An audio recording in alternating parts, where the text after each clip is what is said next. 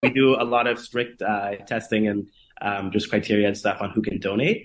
Like with the umbilical cord stem cells, for example, like the products that we use, our company is Dr. Ian White's company. We actually don't accept if they've been vaccinated right now. We still don't accept like the donors. Whoa. Is there a reason that you don't take from vaccinated people?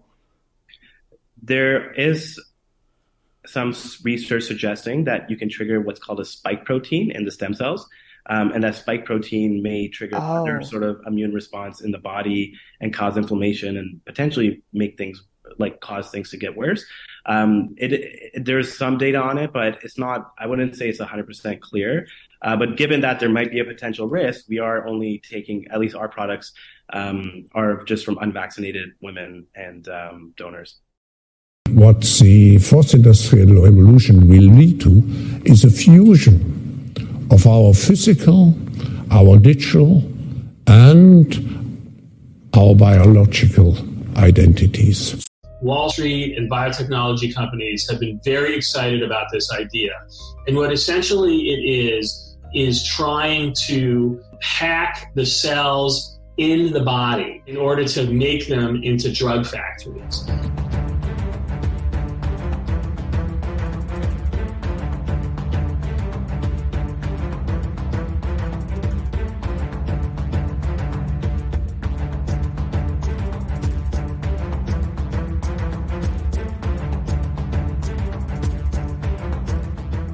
Welcome to the Daily Wrap-Up, a concise show dedicated to bringing you the most relevant independent news as we see it from the last 24 hours.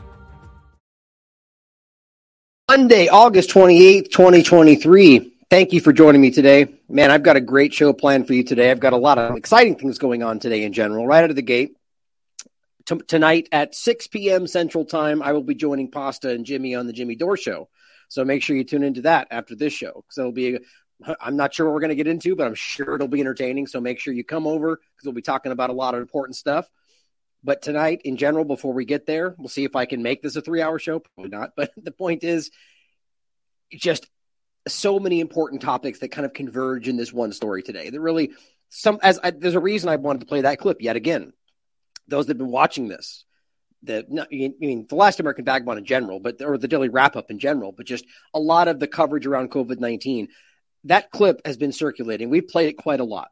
The idea of turning your body into a drug factory. It's a very important part of this conversation that has always been there, but it's always been relevant. It's always been materializing with the things that we've been seeing. But today, in a combination of things from what Destiny Resendez was recently talking about, that we recently interviewed her about, as well as something Jicky Lee's just put out that she just found, it's really kind of completing this for me in a very alarming way. I mean, there's a lot of ways you could look at this. I mean, obviously the most blunt kind of on the surface point of it would be in the drug side of it being, well, we're going to create your body will be producing the drugs that we decide you need.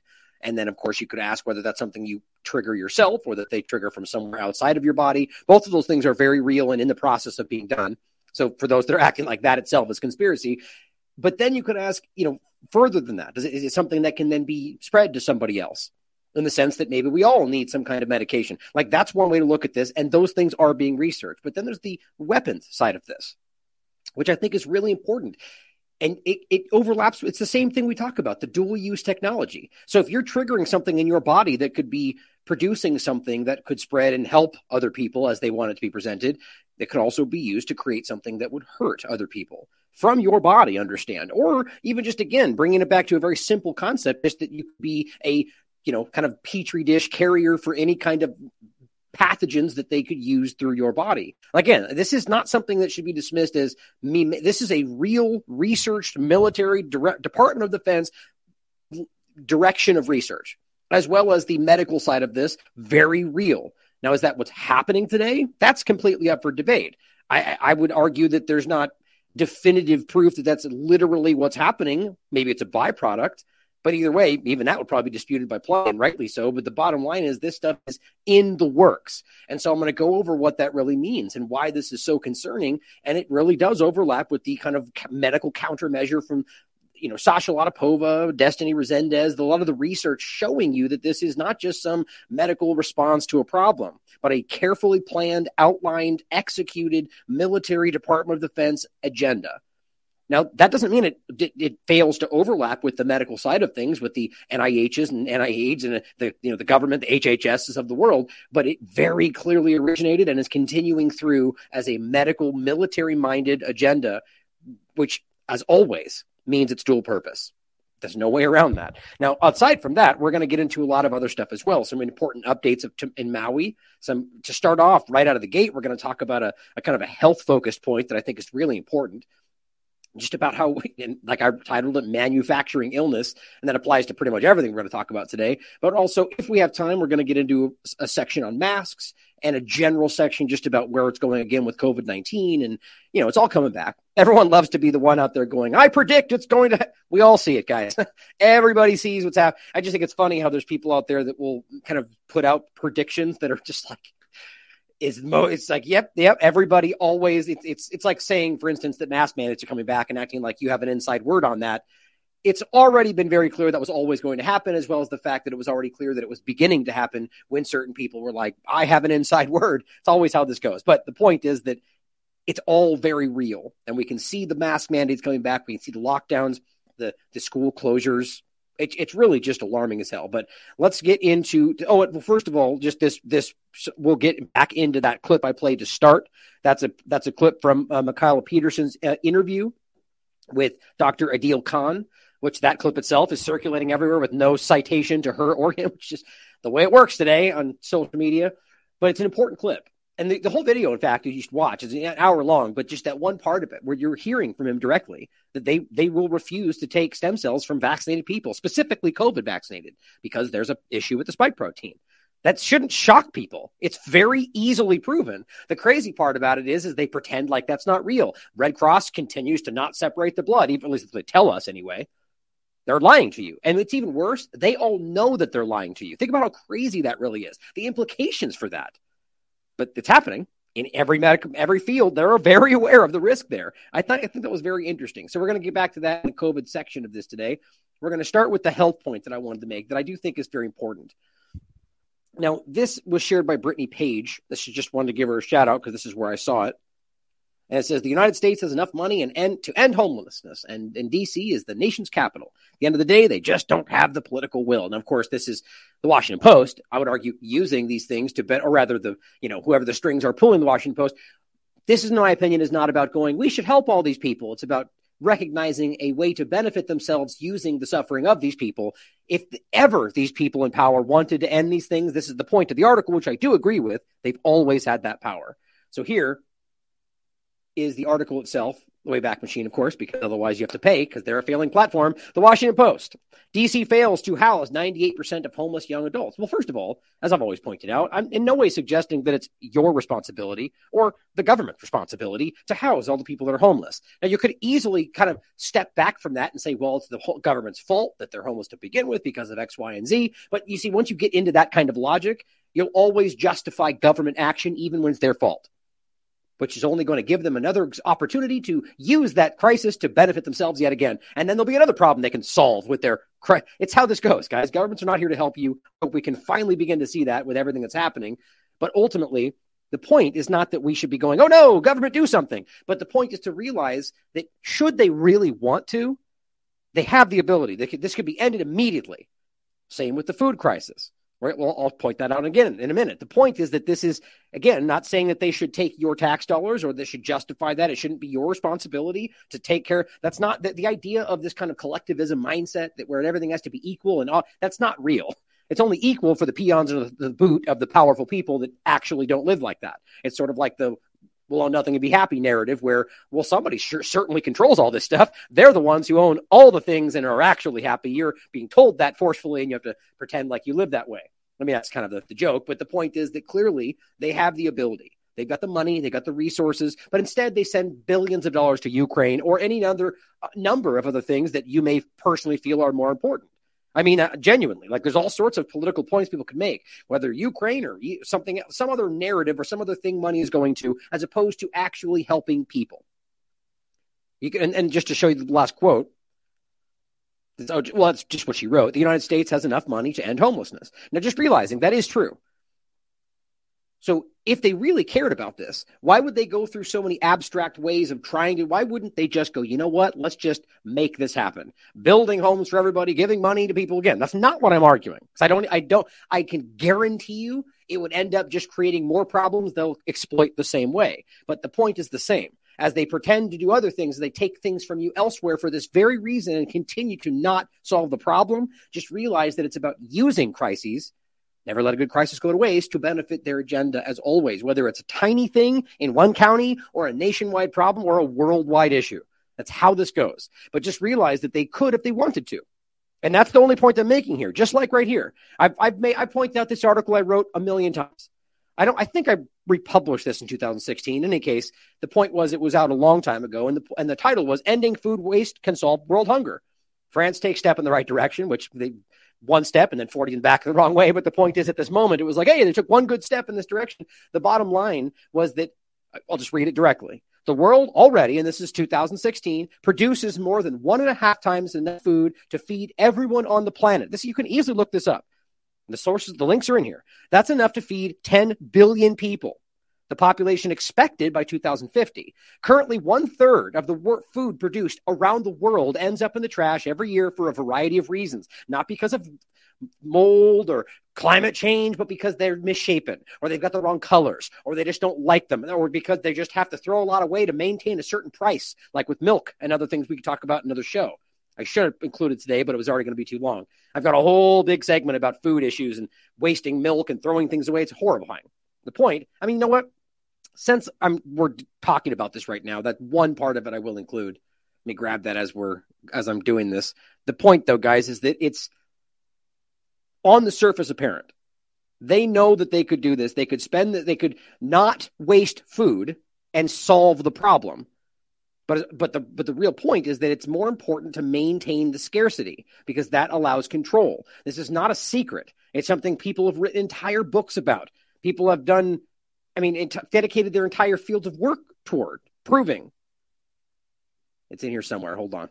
I knew I shouldn't have stopped and grabbed it, but the point was, here we go. Somebody just shared this, which Illuminati bot shared this, and I'll get into this in a future show. But the point is, the guy is saying I guess it's only 1:25. I'll play it real quick. See, I know it's going to be a long show anyway. So, but as you guys will see, what he's telling you is that because they've met their quota, he's being told he has to dump out this milk. Hey guys, we're here at Hidden Rose Farm in Southern Ontario. Here.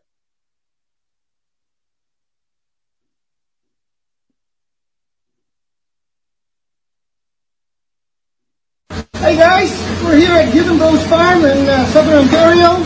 We milk about 260 cows. Right now during the winter months, you milk quite a bit more milk because the feed is very consistent. And as you do a good job, you will produce quite a bit of milk. But right now we're over our quota. It's regulated by the government and by the DFO. But the problem is what they don't understand is millions of people look at this milk running away because it's the end of the month. So I dump 30,000 liters of milk. It breaks my heart. I will show you. By the way, this here, Canadian milk, it's $7 a liter. When I go for my haircut, people say, wow, $7, Jerry, for a little bit of milk. I say, well, you have to go higher up because we have no say anymore as a dairy farmer on our own farm because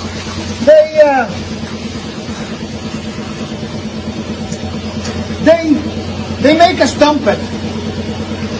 And no matter how we stand up, so this time I'm going public. I want the people to see the pain that us growers have of 365 days. As a little boy, we grew up on a dairy farm, came from Europe, work, and here we are. This is what's happening.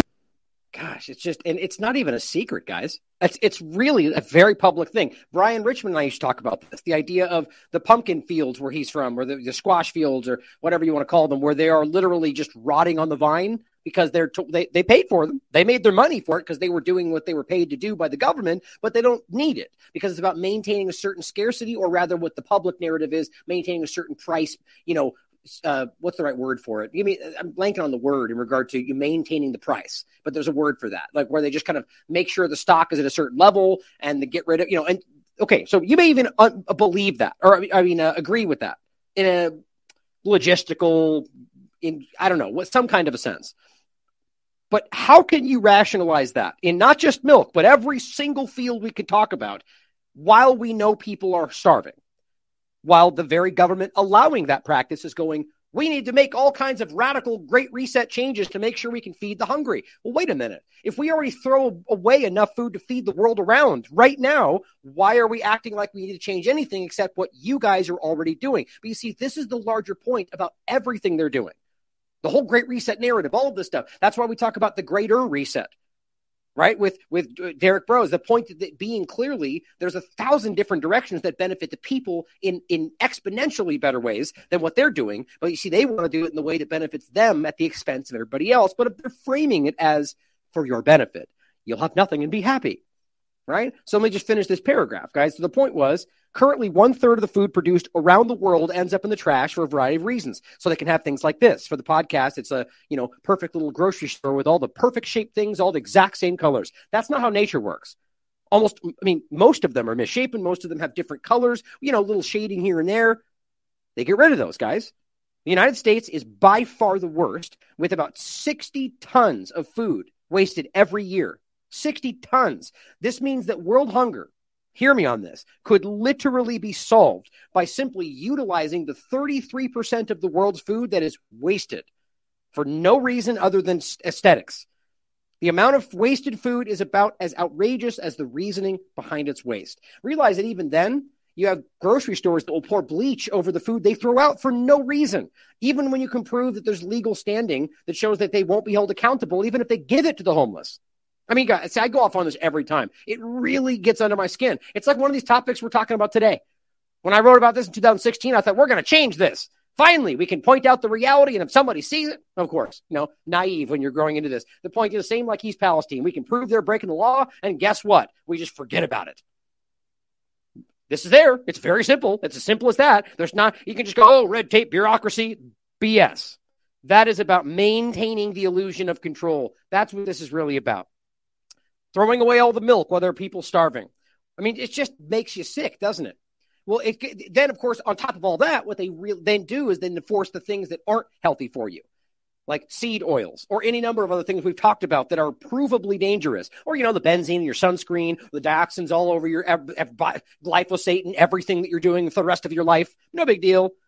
Seed oils account for 30% of the global agricultural land use, right? So that's one of the things also is they're encroaching on the things that we do need for things that they tell us we need for sales. But the point is, while only providing 0.01% of vital nutrients and more information than you can handle.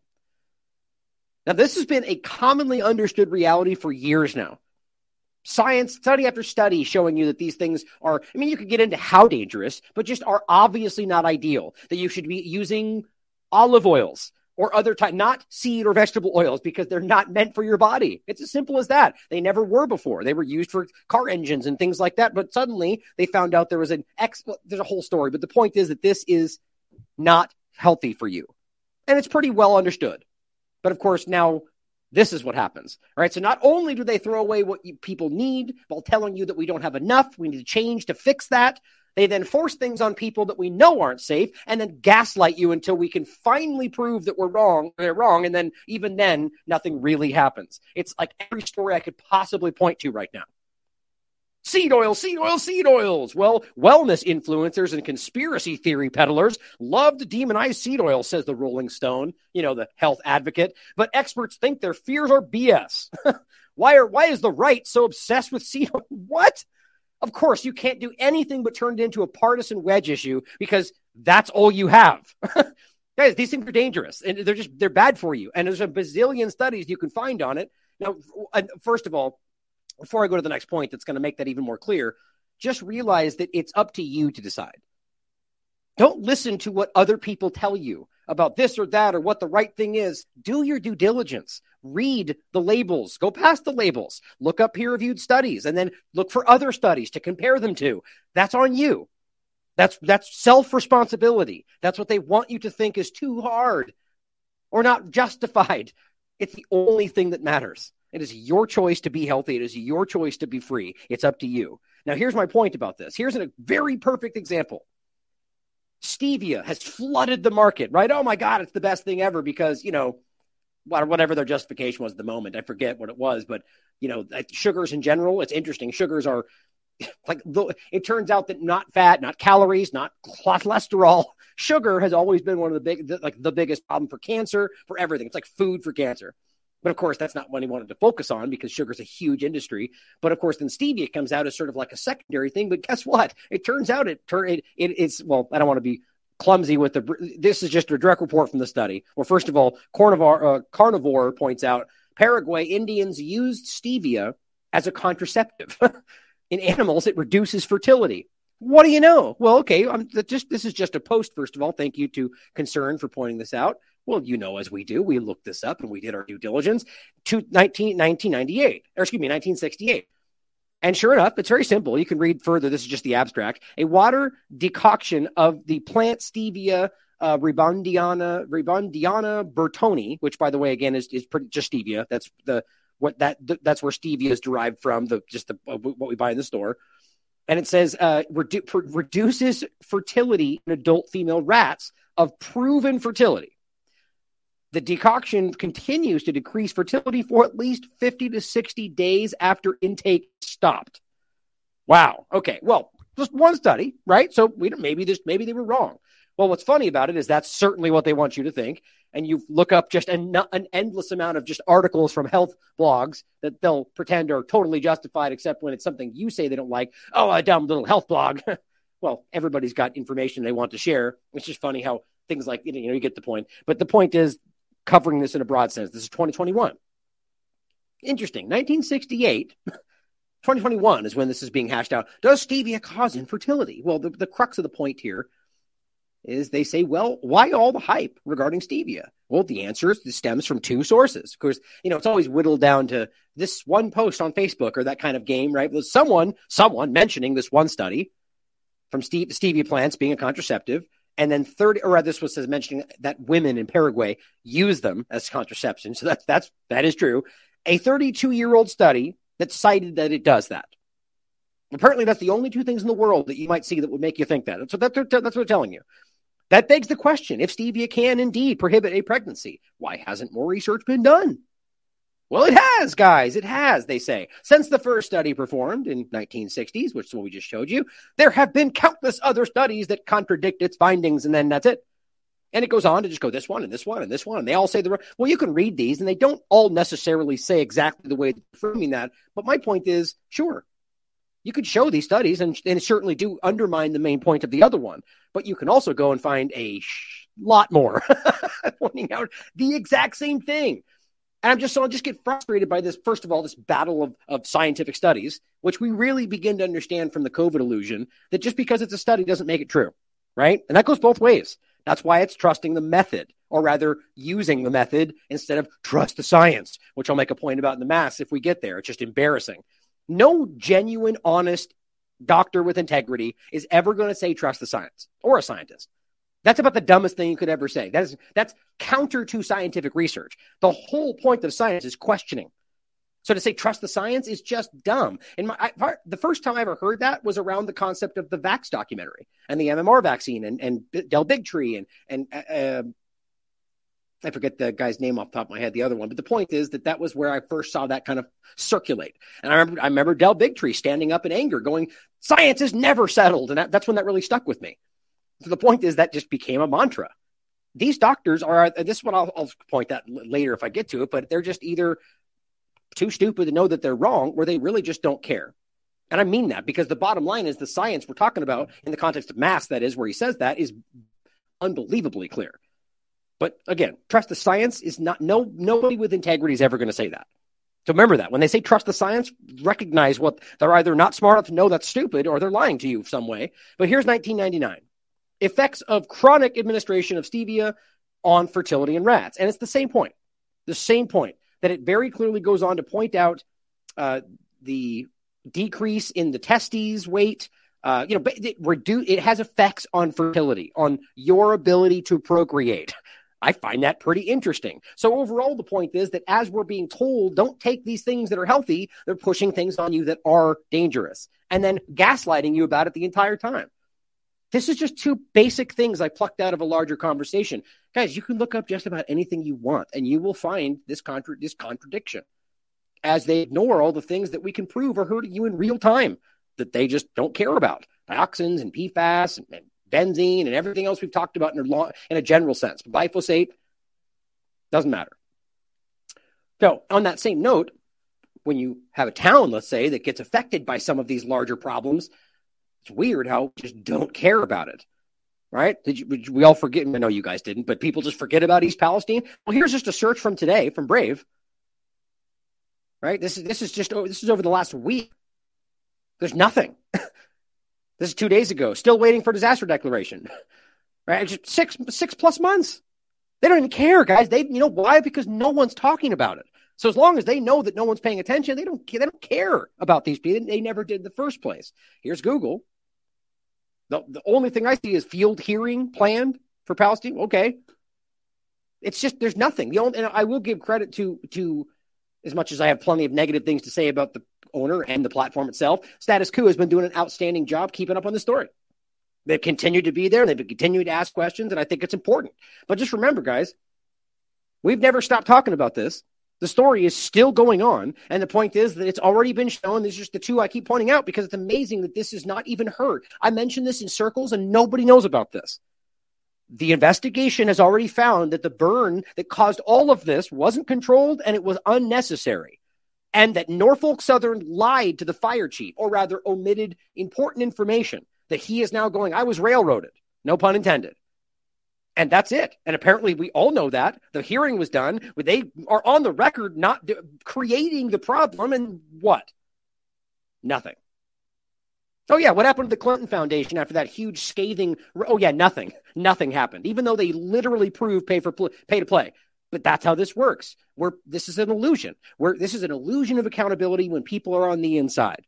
I know that's really hard for people to grasp, but how many times do we need to see people that are this powerful just walk away? Sure, you find them all day long. Sure, their reputation gets a little slap or gets destroyed, but did they go to jail? No, they killed people. Like I was just watching the Painkiller documentary on Netflix, as well as the one that came out on Prime, I think, Dope Sick. They're both the same story, basically, and both of them highlight the same thing. Nobody went to jail, even though, and how long have we been talking about the opioid crisis? Since before it actually started. Nobody went to jail. Nobody. They got a misdemeanor slap on the wrist. They got a fine, right? But they immediately continued to sell and increase their sales.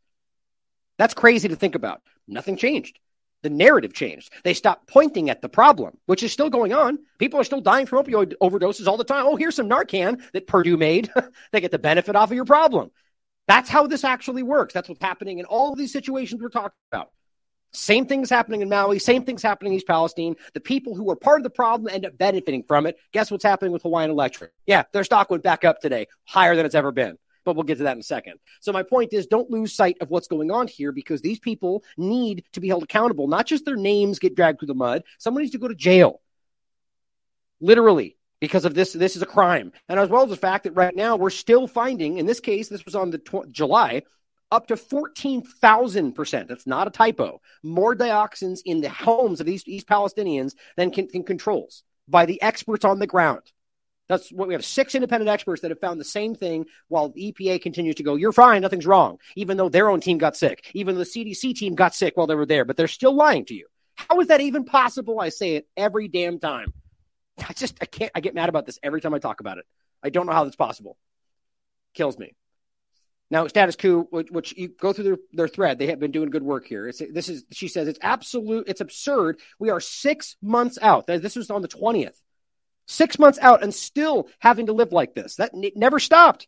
Now, on top of the fact that they're actually still sick, yes, they're still sick and nobody cares. Yeah, I mean, I guess we can say the same thing about Flint, Michigan. I guess that's how this is going to go. I hate to be this. I mean, tell me I'm wrong. What do we do? Help me. I want this to be stopped. I can't stand that this doesn't get stopped. But the point is that they're now investigating her. Literally. Norfolk Southern, who swore they were going to help all these people, now that your gaze has shifted to Maui, are going, screw you. We're going to sue you, or rather investigate you for fraud because you dare to ask us for money that we stole from you in the process, or rather made you lose when we created one of the biggest environmental disasters of our history. They're investigating her for fraud over reimbursement money. I mean, think about that in the context of Maui, if that makes it more current in your mind, right? Suing, so somebody goes, hey, I want reimbursement for what happened from Hawaiian Electric, and they go, no, we're going to investigate you for fraud. Same game, guys. I promise you we're going to see stuff like that happen as we shift our gaze to the next psyop that takes our direction away. Makes me sad. Well, on to Maui in general. I think it's important that we, first of all, recognize that it is time to stop putting your faith for those out there in the corporate media in any possible way, because they are not only now completely behind the game on everything we're talking about. I mean, every damn story, the independent media. Now, look, that includes a lot of people out there that are lying to you, that are pumping the field full of nonsense and lies. And I'll give you an example one in a second. And continuing to use other people and lie about this, or just saying whatever. That's always going to be there. That's just like the corporate media. So it's nothing new. My point, though, is that there is an entire gigantic field of good, hardworking, objective, honest, nonpartisan, independent media out there that are breaking these stories on the ground as well as over the internet with people in real time using Twitter and other platforms. And yet you have some people in the larger independent media, if you see them that way, that still rely on the corporate media for their news. Now, look, I engage with all of it. I try to seek the small things out, but I also look at corporate because you should understand what they're trying to say. But again, this is not even about credit or anything like that. My point about showing you this, and this is from Lee Camp, Maui residents were prevented from fleeing the fires, according to the Associated Press. It's frustrating that long before I even pointed this out, there are people that are on the ground proving to you this happened. And yet it takes the Associated Press it's not even just about Lee, it's about anybody out there, because maybe that's the first time he saw it. But I find that hard to believe. Because I got people sending me stuff. I guarantee he's got people sending him stuff. There's 1,000 examples. People's videos from the ground showing you barricades, proof, videos from in the fire. And yet it takes the Associated Press a week later saying that for it to finally be engaged with, because I guarantee you a lot of these people thought conspiracy theory. That's the problem. People are afraid to engage with what the corporate media has deemed conspiracy. So they're still dictating a lot of certain people's direction, even as they're critical of the corporate media. So you can listen to it for yourself. The point is they're basically saying this is, this new information. It's not new. As I said, it's only new because you apparently ignore the independent media that you claim to be part of. Now, I'm sorry if that was harsh. I respect Lee in a lot of different ways, but COVID was a hard time for me because I didn't think he covered that well. But overall, this is still happening in a lot of these kind of like these higher echelons of the corporate media, or independent, excuse me. It says who are breaking these stories weeks, sometimes months in advance, in favor of the corporate media Johnny-come-lately coverage. That's what they're doing. Now, you'll remember this, guys. We've played this. This is the guy who is literally telling you that the police he told him directly, I am under orders to keep them here. Right? This came out. We posted this on the 17th of August. That had been out for at least a few days before that ever got reported, even by independent media. So why is it, just a general question, why is it that these things can come out this clearly, and yet it takes a week plus for the corporate media to maybe say something, and then if they do, then it gets reported. But if they don't, it still stays buried. People still act like it's not. I'm all for being skeptical, because I'm with you. There's a lot of liars out there. But it's frustrating when you can see stuff like this, and it doesn't get, this should have already been around the world. Your story, man? Well, I went to Safeway late because the wind was blowing, so I knew I wouldn't be able to leave that night, and electricity was off. So I went around back to Front Street, and all the cars were lined up, but none of them were moving. And I walked all the way from Safeway to the Chart House. Not one car had moved. And I was wondering what was stopping the traffic. Well, it was a policeman. And I got to the end, and I looked up north. There were no obstructions. There was no reason to keep those cars there. Are you serious? I'm serious. And now he deserves the credit for this because he's been on the ground. He's a local guy. He's a real estate guy locally. And he's been covering this stuff the entire time. And then people will, even the Associated Press will reference these same things and, of course, not credit him. It's about stifling the story, in my opinion, in a way that they can use. It was a heart attack. And I said, what are you doing? He goes, well, I'm under orders to keep them here. And I said, the fire is right around Safeway. It's going to hit Front Street. Now, the point is he goes on to say that he walked miles and looked back and they were still being held there. He could see the fire in the background, right? Now, the point here is that this is one of the many videos you'll find that will show these people freaking out because they can't move. There's cars in front of them and they're stuck and the fire's coming. Now, many of these people, guys, are the ones that you see in videos where the cars are burned and they're dead. It's horrifying. Children, women, men, everybody. Now, my point is how in the world that can go forward. Now, look, we're going to get into this next point about potentially why. We talked about it already. The down power lines, the arguments that we have to hold people here. The only people that seem to have gotten out of this are the ones that went around barricades that were blocking the area or the ones that jumped in the ocean. Most of these people died. That's wild to think about. That's why we were talking about thousands of people. Now, look, I also tell you right now that I'm going to have Shelby back on Saturday, I think, and talk about just updates.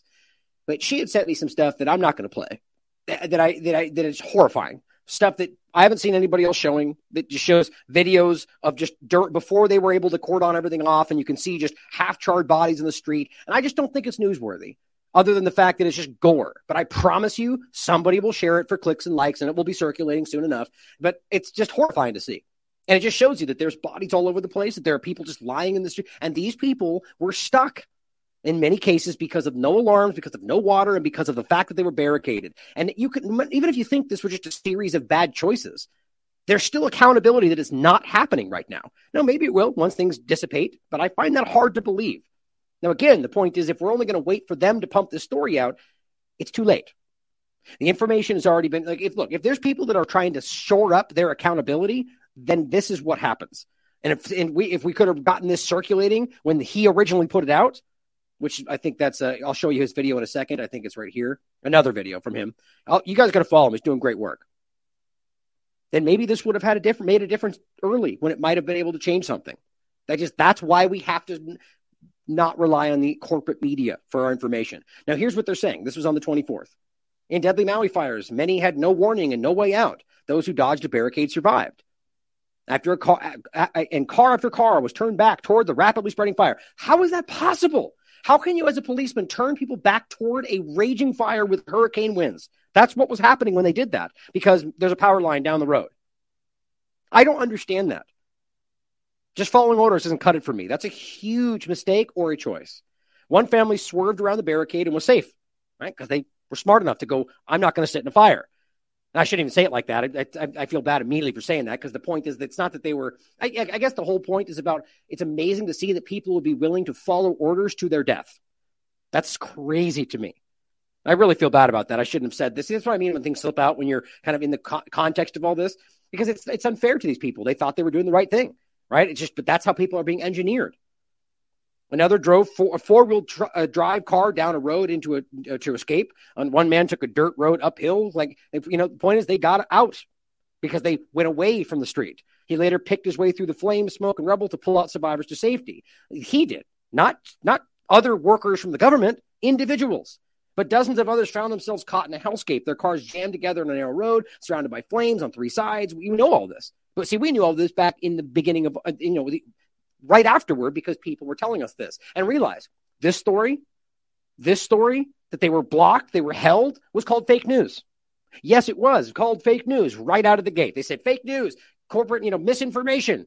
They always do, because they're not, if they're looking at the story they've got in their hands and it doesn't match what they're saying, they dismiss what you're saying. And a lot of people follow suit. And then eventually that news comes out that we were screaming about and they go, oh, breaking news. So do a lot of independent people. The road closures, some because of the fire, some because of downed power lines, that's what they're arguing, contributed to making Lahaina the site of the deadliest U.S. wildfire in more than a century. And again, not really a U.S. wildfire. That's not how they see themselves. But there were many problems that day, and some ways the disaster began long before the fire started. The droughts and all the backstory, certainly played a factor. My point is that they're claiming, okay, there's fire down that way, even though we can see a huge fire behind you and reports of some down power lines. So wait as the fire builds around you. I mean, you have to realize that there were people that were holding them there that were gone, even while people were still waiting. I mean, I just don't know how we don't see how corrupt this. I mean, and I'm not saying that means some larger conspiracy. Certainly we should ask that, but just the basic reality of what happened is enough. Now, then you overlap that with and again, before we even get into the potential conspiracy, not fake conspiracy, but genuine conspiracy, conspiring to hide or achieve some kind of end, but putting that even aside, just the basic reality is enough right now to people to be potentially put in jail. Right? We know that this is what's going on. We know people are taking advantage. We know people, no alarm, no water, all of this. And here's the land grab overlap without any of the potential bigger conspiracies, again, that we should be asking. But just the basic reality is undeniable. Like I've said before, these real estate agents and these other people that would want to take advantage would have been doing this regardless of what happened. But somebody in power is still allowing this to go forward like this. It's already happening. We've seen a lot of weird land shift discussions already. Land grab. What exactly does that mean? So to be clear, again, I am not on the ground on Maui, but what I understand from people who are there is that there are realtors and there are others who are making offers to people in their most desperate time of need, when people are, desperate for funding and other resources to try to build back their lives. Now, here's one of the arguments. Now, somebody may say, well, that's trying to help them. Now, I don't believe that. Because first of all, I don't think they're giving them their value. But secondly, it's at a time when the U.S. government has already almost intentionally delayed anything for these people. And I'll play you a clip from the next one where a woman's going, yesterday, I haven't gotten anything. I haven't even seen anybody from FEMA. Remember, Shelby told you the same thing. And I'll prove it to you that they're just setting up as of the 16th. My point, though, is that you can show that these people are not helping them. So they don't have the aid they need. They don't have the water, the food. And so now somebody steps in and goes, here's a fraction of your house value. And they're going to go, well, I'm starving, so why not? Or whatever else. I'm struggling, or I need to help my kids go to school. That makes sense to me. That if you really want to understand how people can use politics and use zoning and regulations and other kind of things that we can see happening, like the Oprahs and Bezos and Zuckerbergs of the world, that they may be, let's just say all this was organic, still then leaning into the situation to achieve what they want, which is this territory. That's not a secret. Just hypothesizing. I'm not saying we can prove that we should be able to ask these questions because it's historically very common. People are getting offers on their ancestral homes, lands that here in Hawaii, when we talk about ancestral lands and our connection to place, we talk in generations and in hundreds of years. And so our Native Hawaiian Rights Clinic has been on the ground in Maui Kumohana, working with community members for several years now. And many of our community members have long-standing relationships to place. And it's some of these community members who are getting offers on their homes at this most difficult time, which in my opinion, of course, is completely inappropriate. You talk about plantation disaster capitalism. Explain. Plantation disaster capitalism, I think, is unfortunately the perfect term for what's going on in Maui Komohana or in West Maui right now. The plantations, the large landed interests that have had control over not just the land, but really much of Hawaii's and Maui Komohana's resources for the last several centuries, are using this time of tremendous trauma for the people of Maui to swoop in and to get past the law. Basically, they're using the emergency proclamation that the governor put into place the day after the fires ravaged Lahaina. And they're using this as an opportunity to try to get their way, especially with respect to water resources, something they could not achieve when the law and Hawaii's water code in particular were in place. See, so that's really hard not to consider, right? So first of all, that they're taking advantage of the situation. So first you should ask, well, could it be possible that they either made this happen, engineered circumstances that made it likely to happen, or pushed it when they saw it beginning? Something like that. That's obviously possible. But of course, that very concept is fake news, even if people have been guilty of that very thing in the past, like Pfizer, for example. Fake news. They wouldn't lie about the drugs. Well, here they have 47 times. That's how that works. But the next thing she points out is the idea of the because of the emergency declaration, which I always think these are just a quick side note, the Florida hurricane situation and DeSantis is declaring an emergency because it could be bad. How does anybody allow this? You don't declare an emergency because it might become an emergency. That's just ridiculous. Now, I guess you could argue the logic would be that, declaring that emergency, then there's red tape, and then it's too late once it happens. But the idea is that ultimately declaring that emergency is what we're going to talk about here, opens up these doors for people to do all sorts of unilateral action. We saw it during the COVID illusion. It happens every time. We're in the governed by a state of emergency. How many times have I said that? It's continuing right now.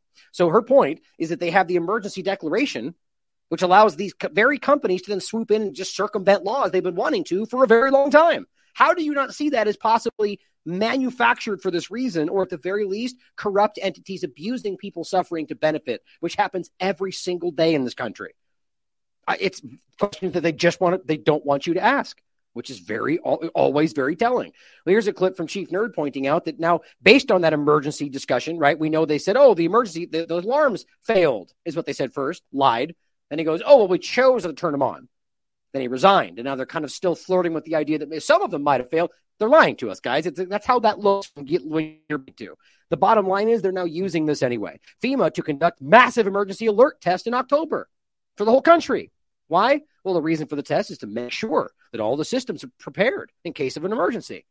So you could argue this is possibly one of the reasons it happened. I don't think that makes sense. It's too kind of a small point. But this is how you use an emergency, especially if you did manufacture that for bigger reasons and then go perfect. Then we're going to go, hey, the alarms didn't work. What do you know? Now we're going to manufacture this justification to make sure your cell phone is and this becomes a tie-in with the digital connection of all the things we're talking about. So it concerns me.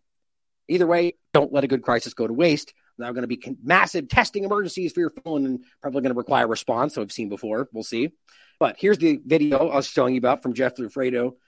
An indigenous Lahaina local tells him that she lost her house, pets, medicine, cash savings. She can't even get a call back from FEMA.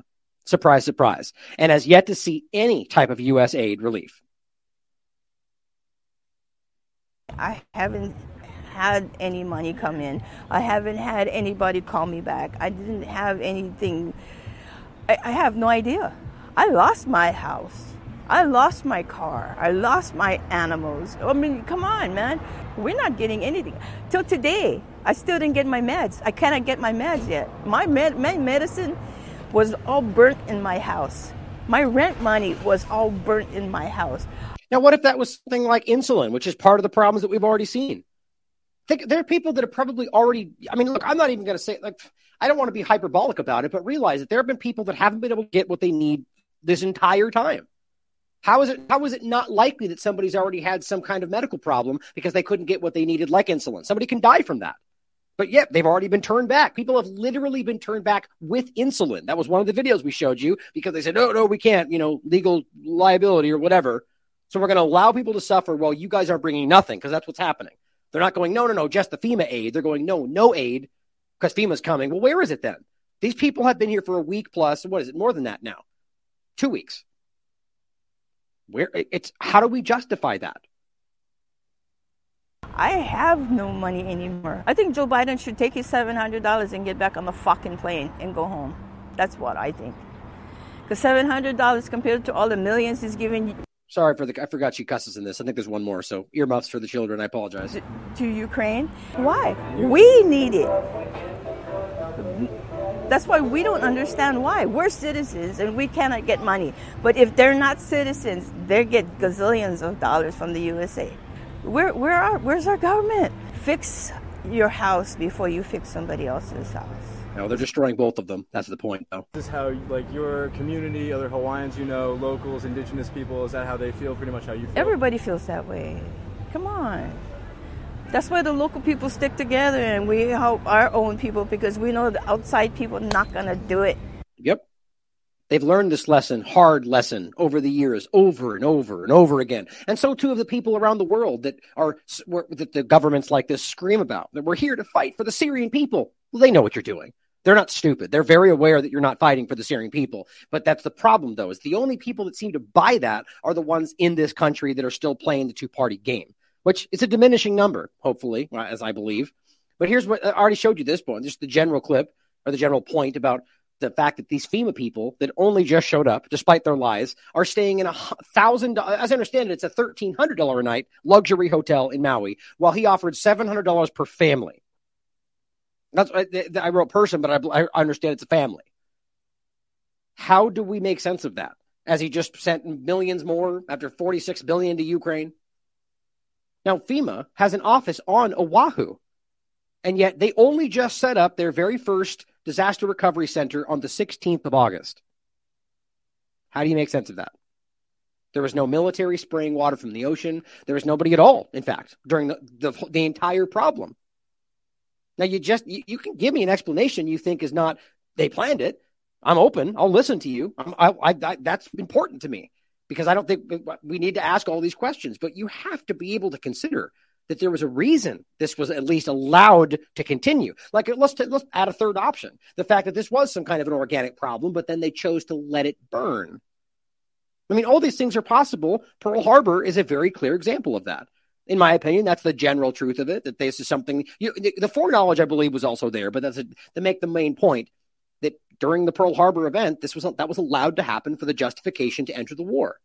And you could argue they manufacture that too. That's a whole other story. But at the very least, there's clear-cut evidence they were warned ahead of time and they didn't do anything. That's the way these people work, guys. I'm not saying I can prove that about this situation, but you have to ask these questions. If you're afraid to ask those questions, then you're failing. I'm not saying you have to blindly believe them. That's also stupid. But you have to be able to ask these questions. Hawaiian Electric soars after statement. Now, here's what's crazy to me. Is I just said this in the last show, thinking like, oh, it turns out that was an anomaly. Remember, right when it came out, I was like, how in the world is their stock go up 20% as they're failing people? Which it did. Then it dropped. And by the way, now that I'm looking back, it looks like it had already dropped, but then jumped back up, which it continues to tell me something. So, but even then, if it dropped down, I'd been okay. Well, it worked out. They're failing but guess what? The price skyrockets. Look at this, guys. So it's up higher than it ever was. I mean, before the fire. There's no way you make sense of that unless there is something that they did what they were supposed to. That's just my opinion. But I mean, how do you logically make sense of a market that would say this company is going to succeed after it just got exposed for a huge? Well, this is kind of the point. I'm kind of getting ahead of it. This is their narrative is that the lines were de-energized, so it wasn't our fault. And you know what? Maybe it's true. Let's go through this, and you guys can think for yourself about it.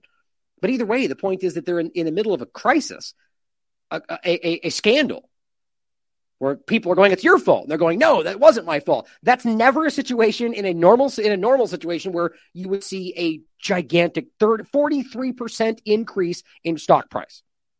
Even if their narrative was, it's not our fault. The very scandal itself almost always leads to a decrease because it's uncertain. That is not uncertainty. Guys, that is market certainty, in my opinion. They know something.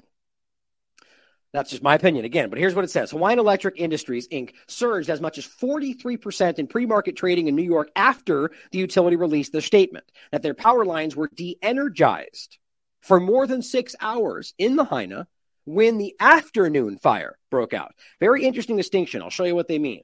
And look, there could be one of two things here. This could be either, in my opinion, there always could be more than that, but in my opinion, one of two, either that this is a cover-up of the fact that their power line started this to try to save, remove accountability, certainly possible, or what they're saying is the truth.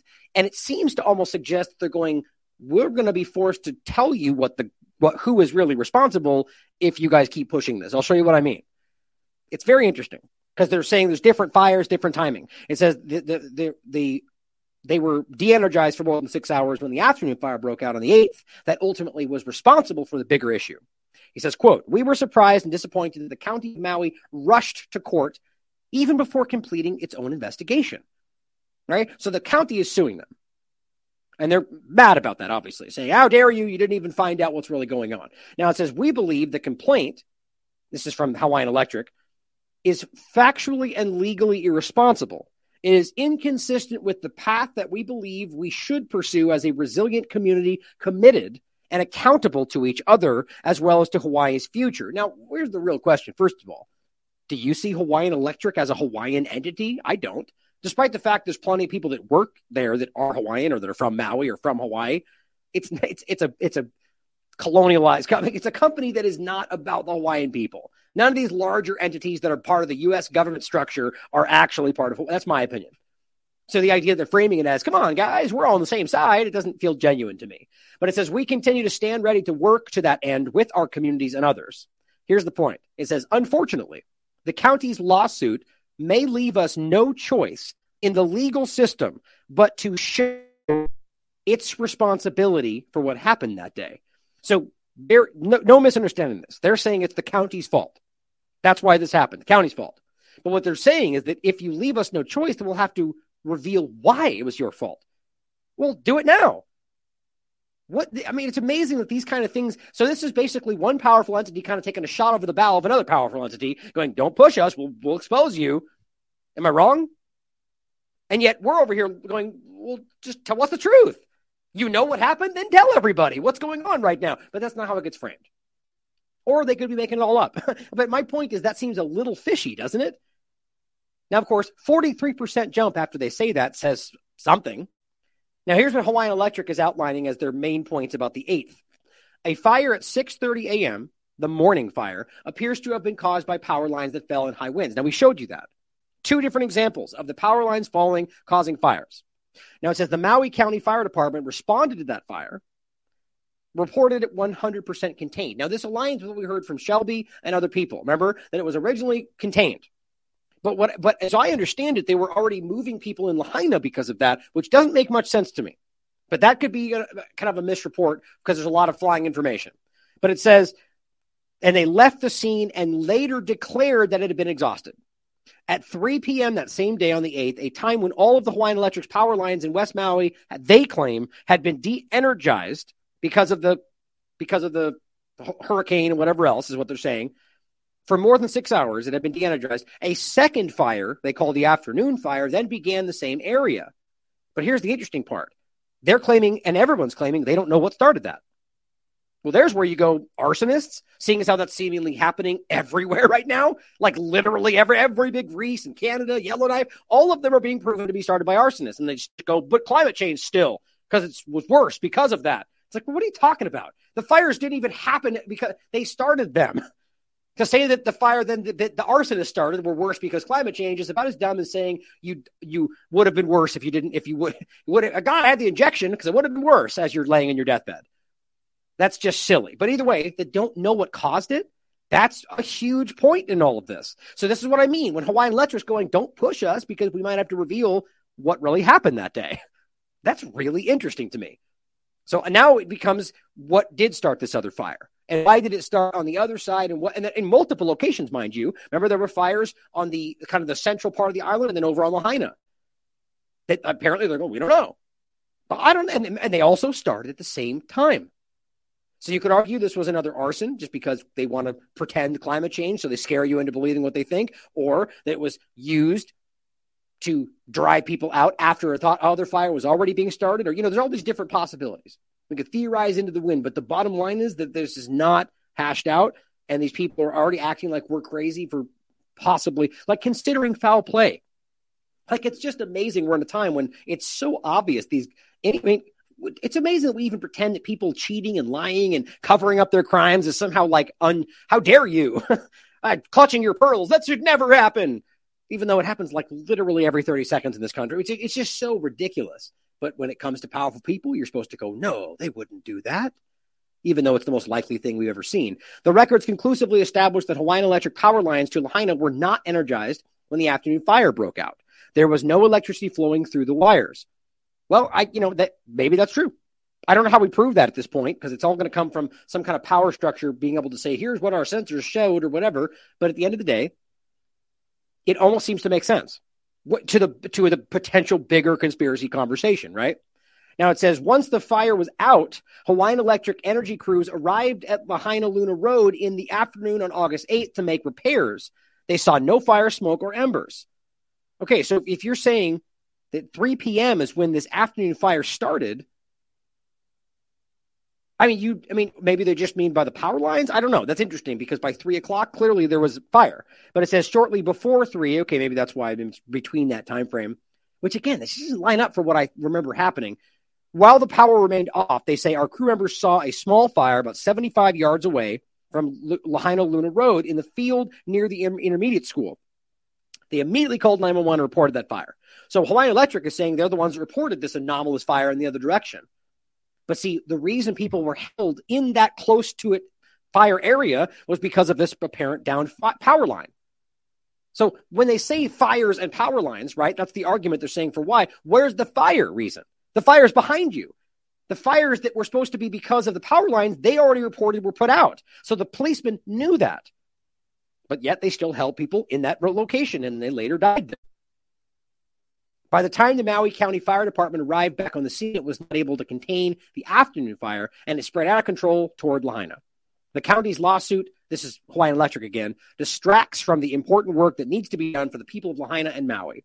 Well, maybe. I'll play some of this stuff. I'm tired of these accounts that are sharing all this stuff without... Anyway, so the point is that really does add some kind of texture to the bigger story. The question becomes of whether or not the Hawaiian Electric is lying or whether or not they're trying to save themselves by exposing the bigger picture. But you can read about this. There's the actual link I just read through. But the fact that I said now the stock price has gone back up to levels higher than before, it's a very telling development. And I think it's indicative of something that they either did or something that people see on the writing on the wall that we're not privy to. But here, I'll play three of these people that I think are really important. This is Matt Holton put this out. Apparently, it's not even the full video. I was unable to find the full original video, but it's a local Maui County Council video, so it's probably on some fringe, government website. But this is important. What they're saying here is calling out a lot of the lies. These are the local people from the ground. So, which, by the way, realize just because they're local on the ground doesn't mean that what they're saying is even actually correct. It doesn't mean we should ignore what they're saying, but people can be wrong, right? There's a lot of people that being said, what they're going to tell you, I agree with. I'm just saying that is don't always be skeptical, no matter who we're listening to or what's going on. Question, they could be misled, that they could be lying. It's always possible. That's not insulting to point that out. It's just objectivity. Now, here's what they say. Now, these are important clips. And we're just asking, why is our town burnt down? Why are our families' houses gone? And if you can explain that to us in a logical, reasonable way, we'll accept it. But right now, there is no explanation, right? All I see in the newspaper is two sides arguing from what I saw in Civil Rights or whatever that magazine is, newspaper, Civil Beat. And then the other side was a Guardian putting out stuff. But then I'm hearing stuff on the other side. And I'm like, hey, somebody's spinning this story. People are using this for their advantage. He's talking about the corporate media, but it's also happening everywhere, independent as well. But his point is that as opposed to helping people, you guys are just volleying this back and forth like some kind of badminton game where it's just like, nope, you're wrong. Nope, conspiracy theory. No, and that happens everywhere, right? I mean, look at a movie like The Sound of Freedom kind of a thing, right? Instead of recognizing whether or not you think it was embellished, that it's just highlighting a very real problem, you had this ridiculous back and forth that it's all fake or it's all over-embellished. Instead of just recognizing that children are suffering, right? That's how that always works, and that's both sides doing that. Right. And it shouldn't be done. That's right. It shouldn't be done at all. Yeah. And that's all I'm saying. Whether they are doing this, they should not be doing this for political use, either on pro-Kanaka side or the other side. We just got to get this thing, and it should be transparency in this. That's all I'm asking. Thank you. Thank you. I have three items that I'm testifying on. My name's Justin Huey. I am a third grade teacher from the burned down King Kamehameha III Elementary in Lahaina. And I am testifying on my concerns of the governor's emergency proclamation that happened 3 weeks prior to the fire and how it suspended 7 state statutes, of which exonerated everything that you guys are in charge of. Now, this is really important. Not only was the emergency declaration after this, which has opened up all sorts of other things, but before all of this, there were proclamations that were set in place that allowed all sorts of things that wouldn't have happened otherwise. How do you miss what that shows you? Covers. Certainly could be coincidence, right? But nonetheless, how do you miss how clear, as an investigator, you'd be like, well, that's obviously suspicious. But of course, that's conspiracy theory. Logical conclusions are conspiracy theory in the land of government. County Organization Administration, Chapter 46, collective bargaining was rescinded. School impact fees, collective bargaining was rescinded. And To my knowledge, this was the first emergency proclamation in the country that didn't have a preceding incident. Normally it's like a hurricane, boom, we got an emergency proclamation. But this was just, from my knowledge, was just to streamline development on Maui, and it is allocated all decision-making power to one person, the housing officer of the governor, Nani Medeiros, who's unelected, who can trump every single thing that you do and everything that you say and every item that we cover. So interesting that housing in particular. I mean, really? How much more on the nose does it need to get? Without any input from the community, without any public discourse, without sunshine law. Before I go to my, tomorrow, I love what you said, Lahaina's not for sale. Please include us. But I don't see that happening. And I was able to meet with Nani Medeiros. I graciously invited her into my home in order to speak with teachers from the burned down King Kamehameha III Elementary and their own homes. And they're moving forward with they're meeting with developers, private landowners, and not a lot of community unless you know how to maneuver correctly. Right. So all this stuff is moving now based on what happened. A lot of it under the guise of helping people it has nothing to do with the local community. And realize in general that sunshine laws are just about government transparency. So all they did was go, we're going to circumvent the fact that we have to be transparent about what we're doing. Nothing suspicious there. So before I go to my next item, I would just like to ask each council member to let me know, are you in favor of this emergency proclamation that takes away sunshine law, collective bargaining, all your power in decision making? I would like it if you did me a kindness, and before I go on to the next item that I want to testify on, who's in favor of that? Because I have serious concerns. Mr. They don't answer.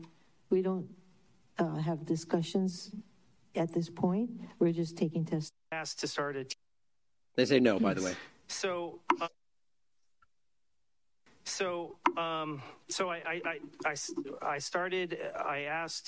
was asked to start a teacher work group with HSTA on housing, and I was able to get people that were able to talk to Nani Medeiros, and they really need, I would love to see you pass a resolution on foreclosures, mortgage evictions, subsidized rentals. There's a lot of different things happening right now. Like there's one teacher that lives on this side, but had 3 other jobs besides teaching in Lahaina and has a $4,000 mortgage. So his house didn't burn down, but he's going to lose his house if something isn't done quickly. Now, see, this is an important part of this. Again, this is kind of that point to keep making about people looking for, instead of just recognizing the things that always happen that are corrupt in situations like this and making sure we call that out, everyone's more interested in the game of it all and trying to find the bigger conspiracy, which are always important. But just right there, this is the same thing we talked about during COVID stuff, right? You have slime people that are going to, even though technically have the legal right, are going to kick people out of their homes because of what's going on here. Or rather just, people, let's just say you own this, you rent it or so on, and all of a sudden, or in this case, from the bank, you have a mortgage, and they're just going to take it because you don't pay it. But you can't pay it because you don't have a job at the moment and because everything you own got burned down.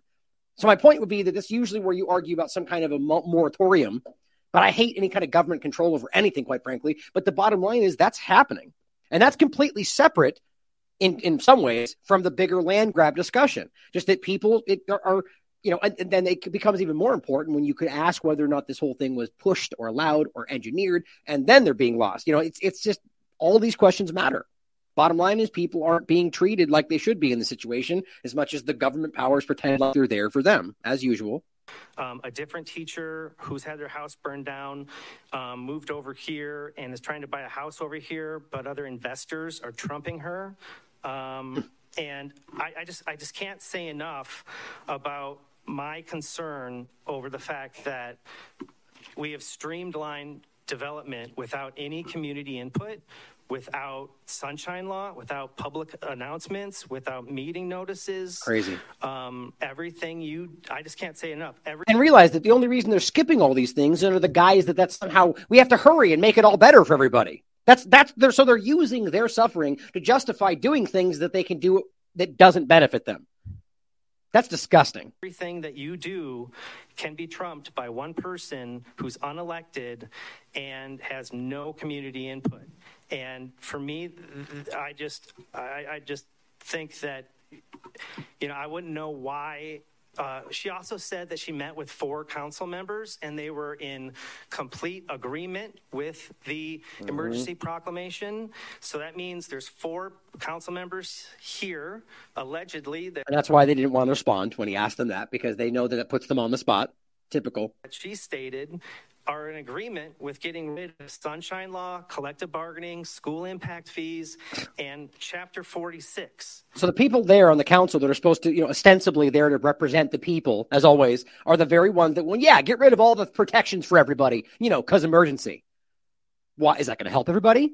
No, it's going to help the powerful. That's how this always works. And it's like, my question is, why did you run if you're not going to step up to the plate when we need you the most? Power and benefit. That's why. Very, very rarely in my experience do good people fight for positions of power. Mostly people that are good leaders are reluctant. They don't want to be in control. But that's the people that strive for it. They're the worst people. They're the psychopaths and the sociopaths, right? That's typically what it always ends up being. Now, going to the next one here, 5608. Let's see. This one was. You watch this whole thing, guys. It's just sad. There's a lot of people telling you what's going on. It seems to challenge a lot.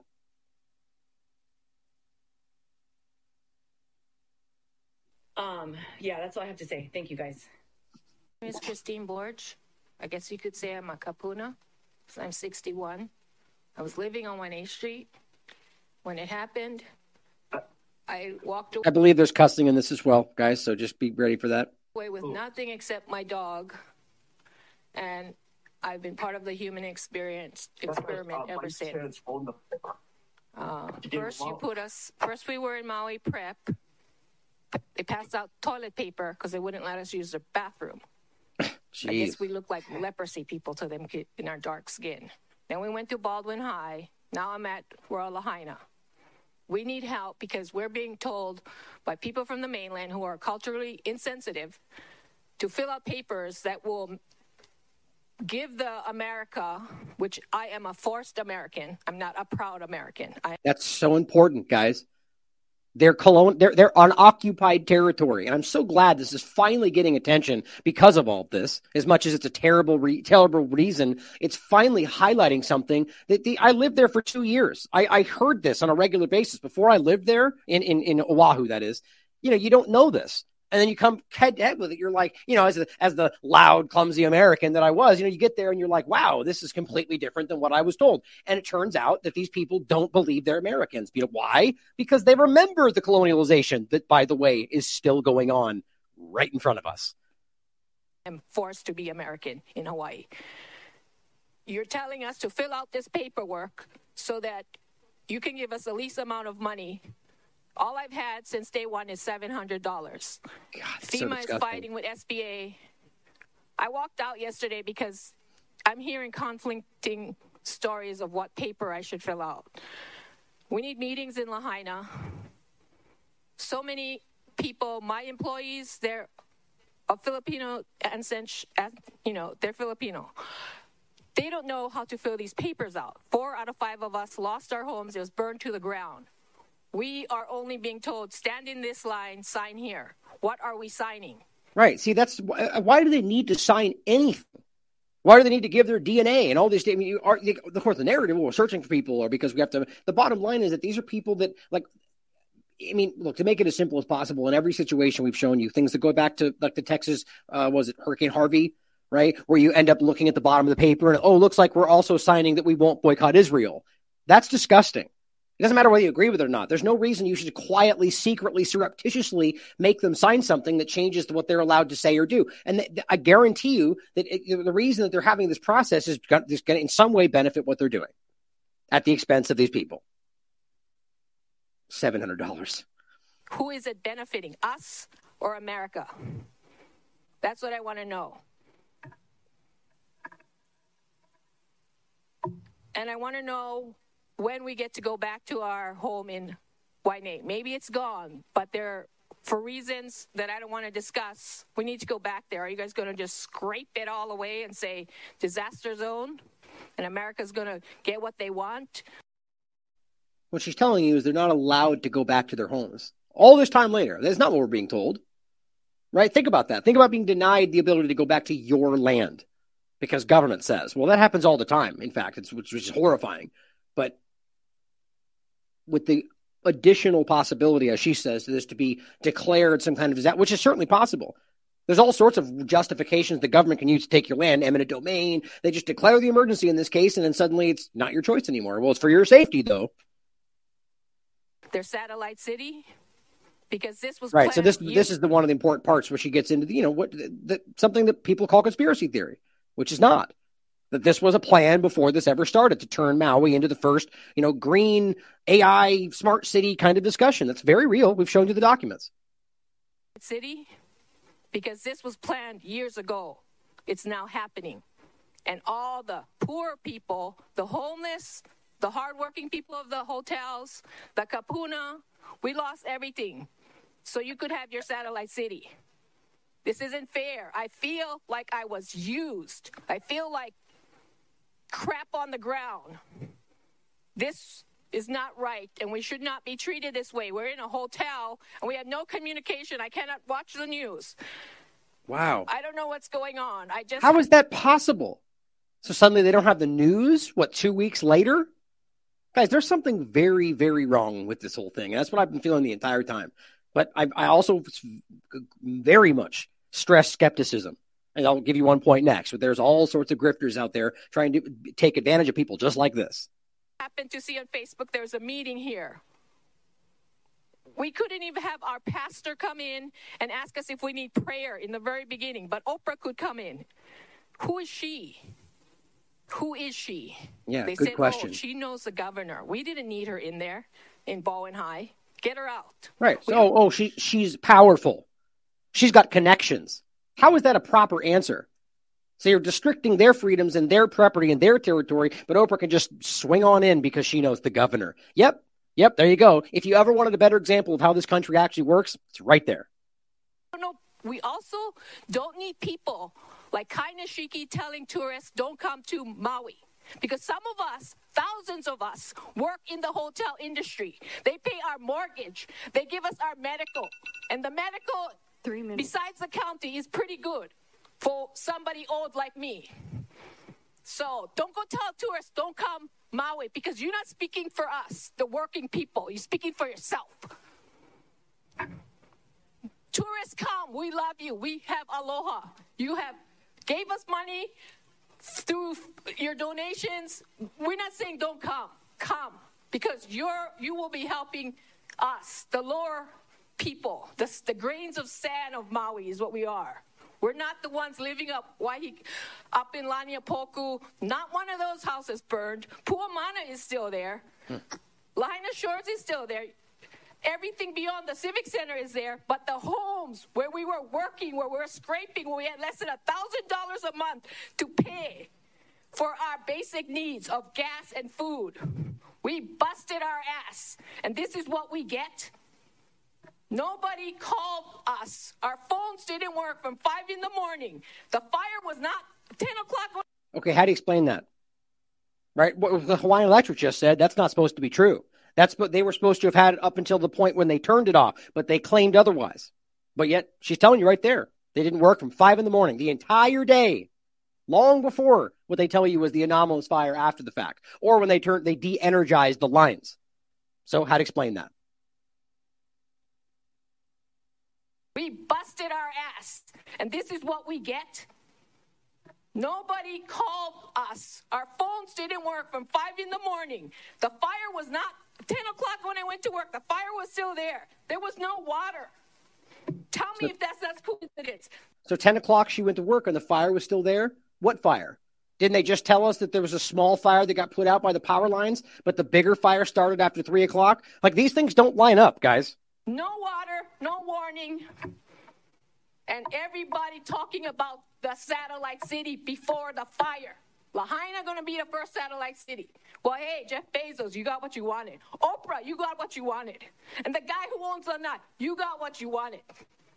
Fuck us all over. That's what happened. Okay. We need help in Lahaina. Who's going to come now and ask us, can I pray for you, Auntie? Thank you. Can I help you with your paperwork? Because all we got so far was $700, and we don't know who to call or anything. It's culturally insensitive in that zone. Am I here? God, how hard that is. And then she just rushes her off the stage, you know. Ugh.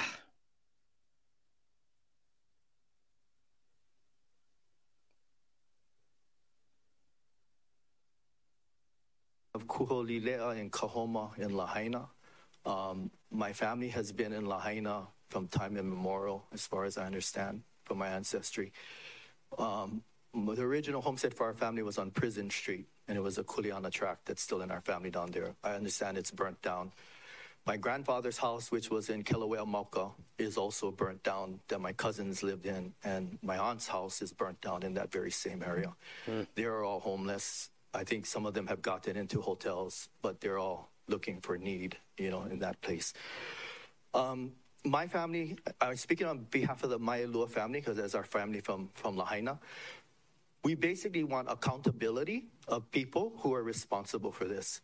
So we have questions in regards to the electric company, why they never turned off the power that day, and they should be held liable for this. People should be held liable for this because this is gross negligence. This should be standard operating procedure that power should have been turned off. And people's lives have been lost because of that. Fortunately, in my family, we haven't lost anyone immediately, or in my cousins and things like that. But many other friends have lost their family members. And so we want accountability of people, that electric company, the police. Why did the police block people from coming and exiting? They had lines of people lined on Front Street. We heard testimony from people on top of Facebook that said, and things that said that basically the police was blocking the road over there by Chart House. We have multiple examples. We have blockades. We've got police. We have testimony from the local blocking multiple locations. It's all easily verifiable at this point. Now, he's also contesting. That's the second person now contesting with his own experience that the electricity was not turned off. Right? So now you've got, she's claiming that her phone wasn't working from the very beginning. And now we've got two people that argue that the energy was. So it sounds to me, if you can, again, that's why I said in the beginning, they could be wrong. They may be mistaken. It's always possible. But the thing is, maybe there was a different, maybe some areas were off, some were on, which that's important, right? Because it would matter. If they're telling you it's been turned off and yet some places were still on, it's just, the bottom line is, I'm still trying to piece together the different narratives from people, because this is all coming out recently, but it sounds like the stories don't line up. That's the main point of it, right? What they're saying does not line up with what Hawaiian Electric is saying, and what Hawaiian Electric is saying doesn't line up with what the government is saying. And that all screams that there's something bigger going on here. Now, I'll leave this for you guys to watch. You should watch the whole thing. There's a lot of important stuff in there. Shout out to Matt Holton, because nobody seems to want to give people credit for their work these days, and he's the one that put that together that everyone seems to be using. It's got a lot of views, so good on you for putting that together. I did actually find the website that it was from, but again, I wasn't even able to locate where the video was, so I just used his video. I always like to find the core point, though, where it comes from for you guys. But this is what I'm using for the day, so make sure you watch this. There's important stuff on there. Now, here's a good example. This is the woman you just saw.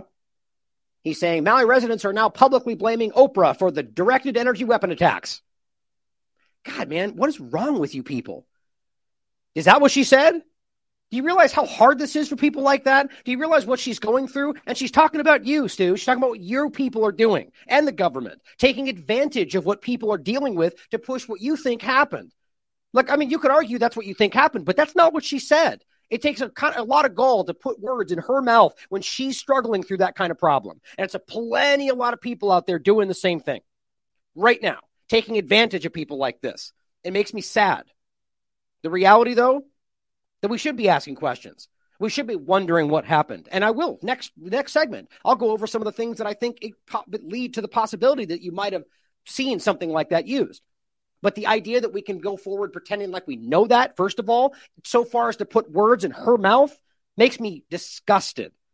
I'm just going to be very real about that. And I very rarely kind of go that, but that makes me mad. Now, here is somebody on the ground trying to find out what's going on for you. I just appreciate his work because he really has been. I'm not saying I know him or know that he's always honest, but from what I've seen, he's doing good work. And he really is kind of breaking this down for people. And here's one of the first things that I've seen so far. And I'm not saying I've seen everything. I'm sure I missed things. But this is the first example I've seen that stands out to me as another actual factual point that indicates that there might have been something else used, like impossibly directed energy weapon. Now, we talked about this already.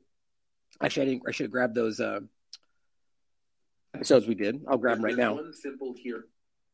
By the way, since it's opened, isn't it strange? For some reason on my YouTube videos, the ads, I never see them ever. It's always just the black screen and talking. Like, cool. YouTube is glitching out on me in a really positive way finally. But let's get where were they here? I'll just do this. Both episodes we did on this exact topic. Were these weapons used? Let's look at the evidence. I'm just going to do that one. I'll include this link too then. But so this was the first one we went over on this. First, actually, I did on this very topic. Now, what I was able to find out very early, as you guys remember, was that there is an important location there. But that's where I left this. Because, aside from people like we talked about sharing lens flares and transformers exploding and, fake videos of lasers and all sorts of things that are not actually what we're talking about. And that's in no way to suggest that directed energy weapons are fake, because they're not. They've admitted them, like we're going to show you here. But there's an obvious example of, things that are being abused to get clicks and likes and video shares and so on. But the point here is that there is a location there. So when I first found that, I said, dang it, I have to report that because that's very interesting. That's why I said, and this was on August 12th, what everyone is missing is that there is an Air Force research laboratory called the Directed Energy Directorate on Maui. And here's the guy who works there, who's, I guess, recently retiring, who, of his own words, says directly, we delivered the first United States Air Force's first ever operational directed energy weapons. And he goes on to talk about multiple things, including Raytheon high laser weapons, but also specifically the tactical high-powered operational responder, the Thor system, which somebody sent me something that I found very important. But first of all, the point was we shouldn't dismiss this. As I said many times, it's very important. This is real, first of all. That's one thing. Secondly, is it possible this could have been involved? Maybe utilized after an organic fire, maybe to cause it, maybe to, also maybe they tested it, it went awry. Look, I'm not saying I know or believe any of those things, but I'm saying those are all possible. And it's funny that people are afraid to ask those questions. Here's the actual location. You can see Maui and then also New Mexico, which we pointed out. There's two of them. Now, on that note, make sure I didn't miss it. Oh, yeah. Well, I'm glad I didn't go past that. This was the reason I wanted to talk about this again. So let me play this video from him where he found an anomaly. And I guess there's more than one of them where you're going to find, and you have the main kind of fire area. Now, just the melted aluminum, steel, the way the cars look, a lot of this aligns with me like I've seen in the other kind of fires that seem like they don't make much sense. And other firemen have said similar things about how it's unlikely that the fire would be that hot to burn things like that, especially if there's a lot of different points to it, but then it's unlikely, at the very least, highly unlikely. But then he finds locations like this where there are individual cars seemingly with no fire burn anywhere else that was so hot to melt the car in the middle of an area that wasn't surrounded by fire. I don't know how you make sense of that. Now, I'm not saying there's not an explanation. Maybe there is. Tell me. If it makes sense, I'll agree. But the point is that it's also one of another point that suggests that maybe there was something else utilized. So here's the video.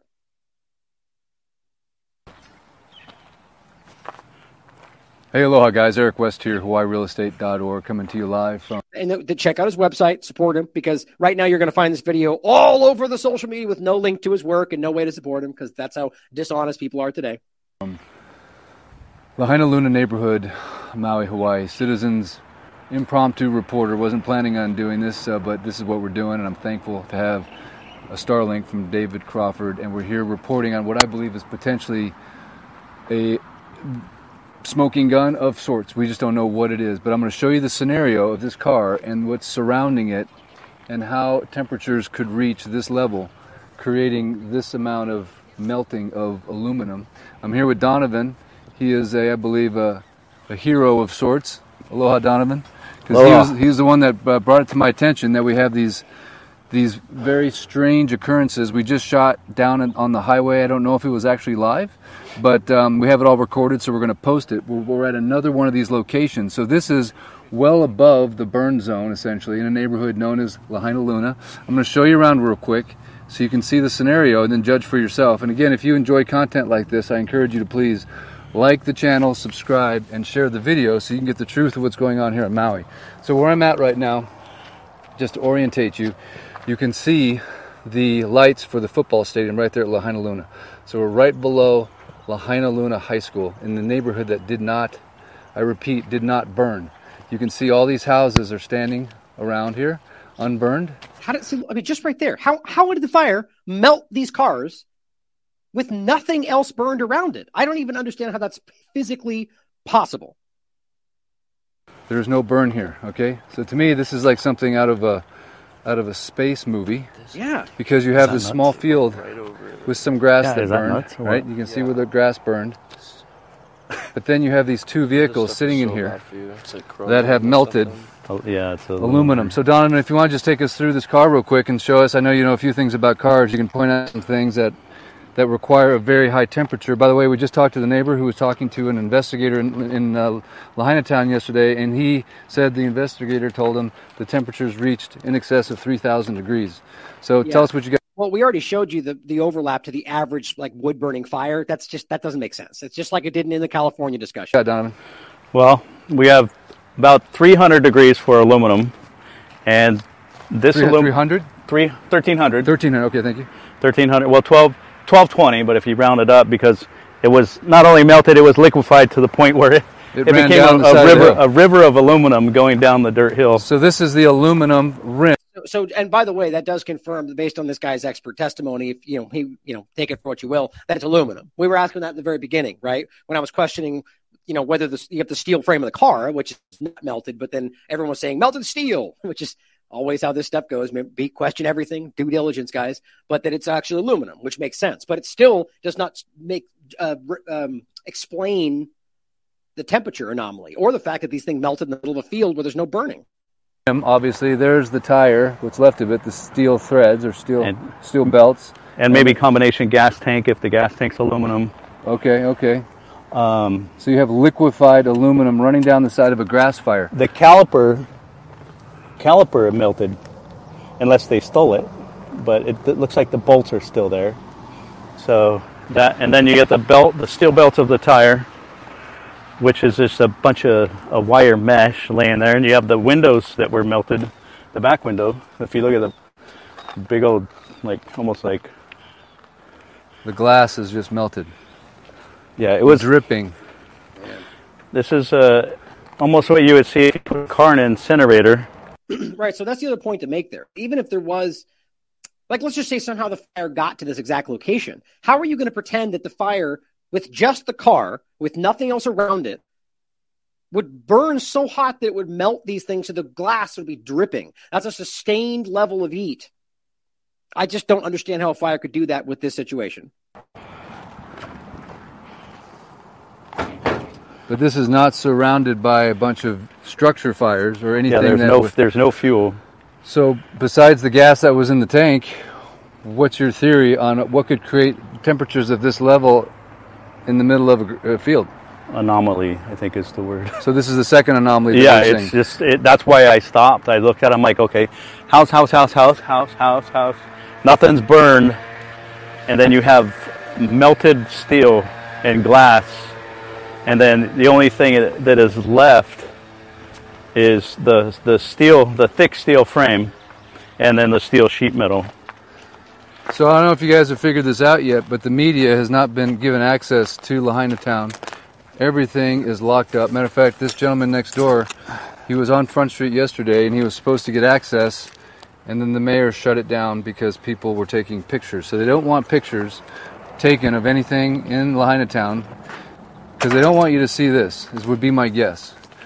Because the more that you take a look at this, and especially in this scenario, if there was a car like this in the middle of Lahaina, you might think to yourself, well, okay, it was in the middle of this major burn. There's an animal that died here or something. I'm smelling that looks must be a cat that was under there. That smells like a dead something. Yeah. Oh, that is so Maybe. sad. That is so sad. That's someone's dog. Yeah, it's definitely dog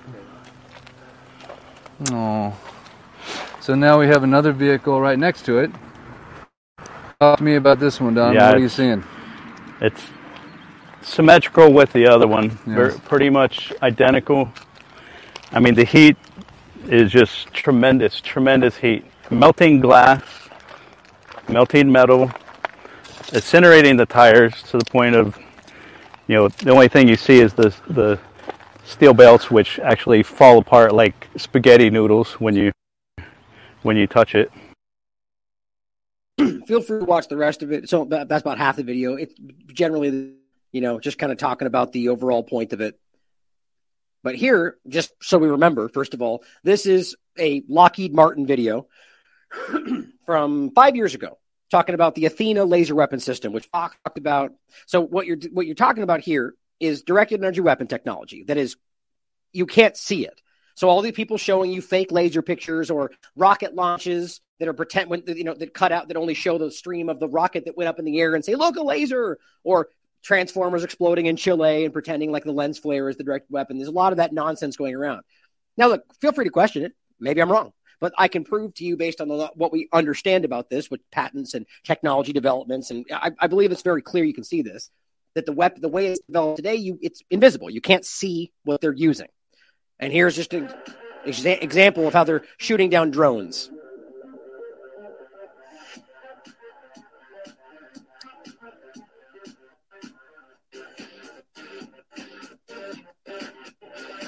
Yeah, it's just bottom line. But there's a Fox video about it. But the bottom line is, guys, just so you know, it's very real.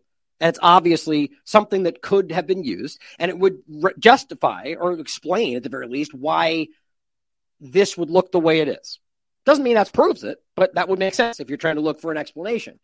But here's where it gets really interesting. Somebody sent me this from the new Atlas from May 28th, 2023. Now, there's two things to make sure we understand here. First of all, for all those people screaming that the Thor, discussion of this weapon, it's just fake or whatever, it's not, and it should have been very clear based on their open discussion of that system and how it's a weapon. But this is interesting. So it's this Thor microwave weapon hammers drone swarms in demo test. The Air Force Research Laboratory has countered the emerging threat of drone swarms using the Tactical High-Powered Operational Responder, or Thor, to take out multiple targets. As the ongoing conflict in Ukraine has painfully demonstrated, drones are becoming a mainstay in modern warfare, not just for reconnaissance or isolated missile attacks, but as offensive weapons, which could also be using directed energy technology. Worse, the shadow of the horizon day, what wasn't the point? Anyway, the bottom line is just ultimately they're telling you this is a real thing, which we should have already known if you have looked at the shows we've already put out. But then also, in this case, they're talking about the base in New Mexico. So remember, there's two of them. That's what we were showing you from day one. There's the New Mexico base, and then there's the Maui base, both of which work on the same stuff as, well, at least according to the expert himself, that made it very clear that in specific, the Maui location has developed weapon systems and laser programs. The Maui space, this is the surveillance location, but according to testimony, and even from Grace, who went even further and found that exact working projects on Maui are indeed involving directed energy weapon technology. And this statement itself seems to suggest that this was on in-house in this location and built. Bottom line is, we know that these things are real and that they're working, and these directed energy directorates are the same thing. There's one in New Mexico and there's one in Maui. So they're just simply telling you that these things are weapons, that they can be used. They can shoot things out of the air. Not that we need to prove that to you guys. You guys are all aware of this, but just because this has been something that's been shut down and disregarded. So if we know that's possible, we have to consider that as a possibility when you have things that look like the way those do. So consider these things is all I'm saying. Ask questions, because I believe that car, unless there's another explanation, is another indicative point that there could have been something like this used. And every time I see that, I'm like, because of things like this, I don't want, these stories are frustrating for me. Now, look, just let's taking this as an example. It's certainly possible that this story about blue things being left, maybe, who knows, maybe they question everything. Maybe there's something to it. But what I can see right now is a story about a technology that can be used to adjust so it doesn't affect certain things. And the video on TikTok being abused and misrepresented by everybody across this topic to pretend that it only happens with blue things. That's not the way that's not even the technology they were pointing at. As far as I understand it, it's something that can be altered to affect or not affect certain things. And that in this case, it just happened to be that blue thing they were showing you on that video. Now, if I'm wrong, please tell me. But I looked into this, and that's what I found. The bottom line is that you're now seeing this story out of control about blue things being left, and it's all. And then, of course, they go, oh, one of these typical accounts going, oh my gosh, look at this old video of Operation Blue Roof. It's all adding up, and it all makes sense. Well, maybe, or maybe you're just finding anything that says the word blue and going, oh. Now it even connects further. And, ask the question, guys. But unless you can prove it, putting stuff like this out, and feel free. It's your free speech. You're allowed to. But it's irresponsible, in my opinion, especially when you're dealing with people suffering right now. And as Christy points out, hey, this is not new. It's been going on for years. This is what they do after hurricanes. After any kind of disaster, that's what it looks like. It's been going on a long time. And it's because these tarps are easy to use because it's the first and easiest thing to cover up leaks and destruction. Or maybe it's because you're now protecting those houses based on the idea it was somehow not affected. I mean, this doesn't make sense. The point is it just becomes a very easy and fun thing for people to go, oh, it's a conspiracy we like to talk about. Fine, enjoy that. But don't conflate that with actual news reporting and information that's actually proving things. Look, I'll consider this all day long. I've looked into it already. And if there becomes something that makes me go, oh, that actually seems like a viable thing, I'll report it to you. But right now, it's complete conjecture based on a hypothetical and a video from TikTok, like a lot of other things we see. But a lot of these kind of people will spread these things and share them without any due diligence because it's fun, because it gets reach and shares and so on. But as far as I can tell, the idea, like my point before, guys, oh, the blue umbrellas are left or the blue shirts that are in the middle of a fire. But the point is, okay, so the laser's not supposed to affect them. That's the narrative for those that don't know, that apparently blue things aren't affected by directed energy weapons. I don't even know where that just, that's another, other than that video, I don't see anything to back that up. But then what about the fire then that clearly went forward? There, you can see videos of the fire all over the place. So you're telling me the fire then, because of the way it started, doesn't affect blue things? Come on. The point is, guys, it's just kind of another narrative that's circulating. Consider it all you want. You should consider everything. But recognize that there's nothing to verify that point at this point. As far as I can tell, and if I'm wrong, please send it to me. I'm happy to talk about it. Here's another example of that. This went around, and this is, one of these stories that, like, this is very reminiscent of what we heard from QAnon, helicopter crashes and Marines and all that. Remember that stuff? All of it completely false. Epstein's sheet put this out. Incredible Marines engaging FEMA. Battle supposedly over FEMA digging mass graves to hide the true body count. It's maybe. I considered it because I looked into it. I don't dismiss anything, guys, no matter how crazy it sounds, because that's how we should all be. But I also don't blindly follow this stuff. Now, the point is, if you trace this back, as far as I can tell, it's not real. It all stems back, as far as I can tell, to this random site. Marines neutralize fleeing FEMA, which I remember this site putting other stuff out in the past that is shockingly false. 211,000 views. But of course, if you go to their About Us page, you'll find something very interesting that says this website contains humor, parody, and satire, which doesn't make it very clear anywhere else. But maybe you could argue, but that one's not. They joke sometimes, but that's a real story. Well, I can show you 100 examples of this site putting out things that are wildly unverifiable, if not outright false. So who knows? If you find something that makes that turn out to be real, I'd love to hear about it because it's a pretty crazy story. But as far as I can tell, there's nothing to back it up yet. Now, bringing this over into the COVID-19 discussion, which based on time, I'm going to go ahead and say this is probably the last segment we're going to do. And this part about the COVID-19 development and the masks to end it all, I'm going to probably get into the next episode. We'll see, though. This part is the most important for me. Turning your body into a drug factory or a weapons factory, however you want to look at it, or both. This is that clip that we played at the beginning. I'll play it again for those that didn't see it. This is Michaela Peterson speaking with Dr. Adele Khan, in particular about stem cells. And it's a very interesting revelation that they don't accept anything from people that are vaccinated. I'm telling you guys, it's like that in every one of these fields at some level, because they're aware, but they don't want to say that because they'll be canceled. They'll be suppressed and censored and lose their job, even though they all also agree. It's like a narrative control to the situation. But all of the science and all of everything you can prove right now shows you that these things are present. The spike proteins are continuing to be made, that they're in your blood, that vaccine sequences end up in your blood over a month later, and everything else in your body, as we have multiple autopsies, peer-reviewed studies that find mRNA in every single organ in your body.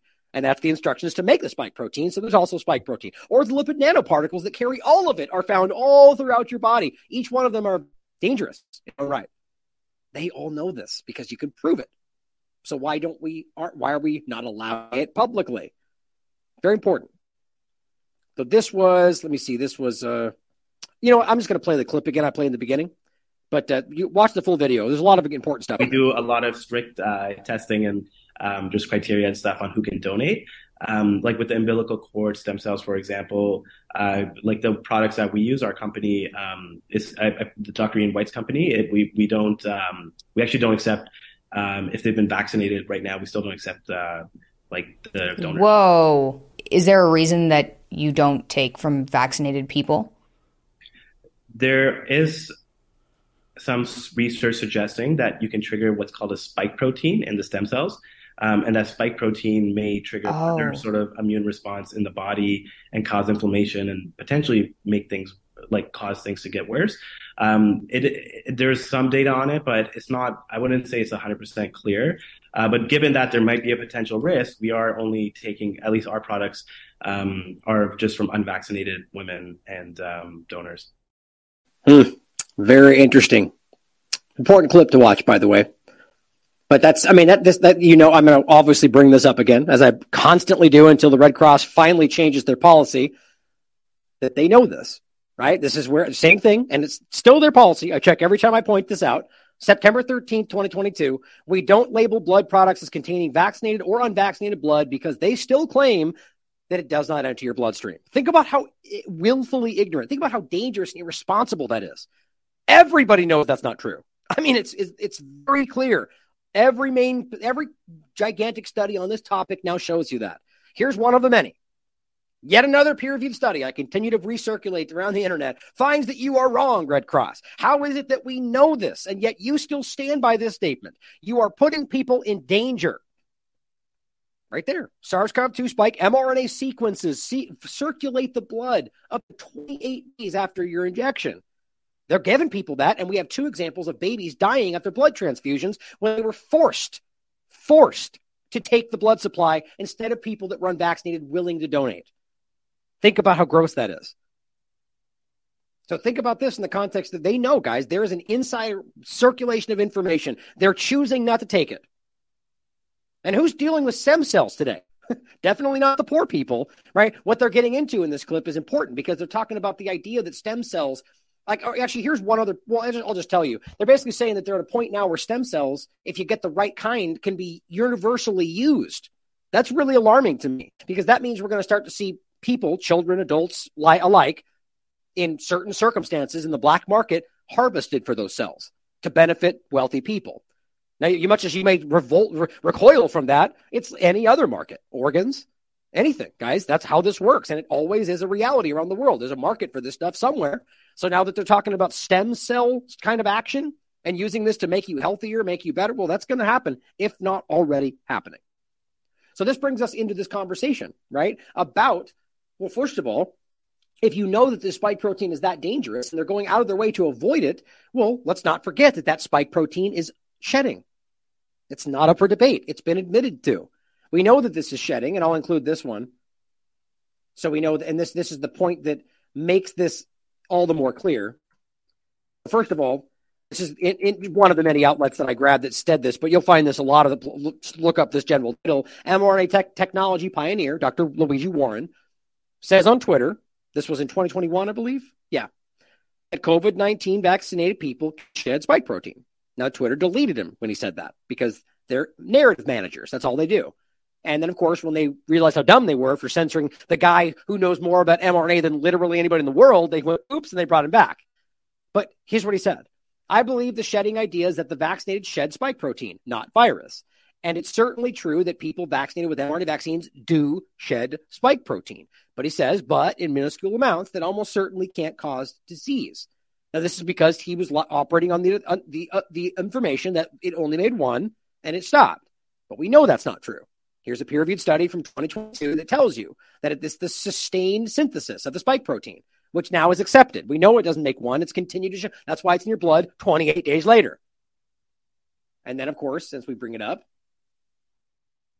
we have the Salk Institute and the peer-reviewed study they're citing here that finds very clearly that the spike protein by itself was enough to cause disease. So if we know it can shed, and we know the spike protein can cause illness, which means you have symptoms and then you can spread it again, what is that if not some form of self-spreading something? Self-spreading vaccine? Bioweapon?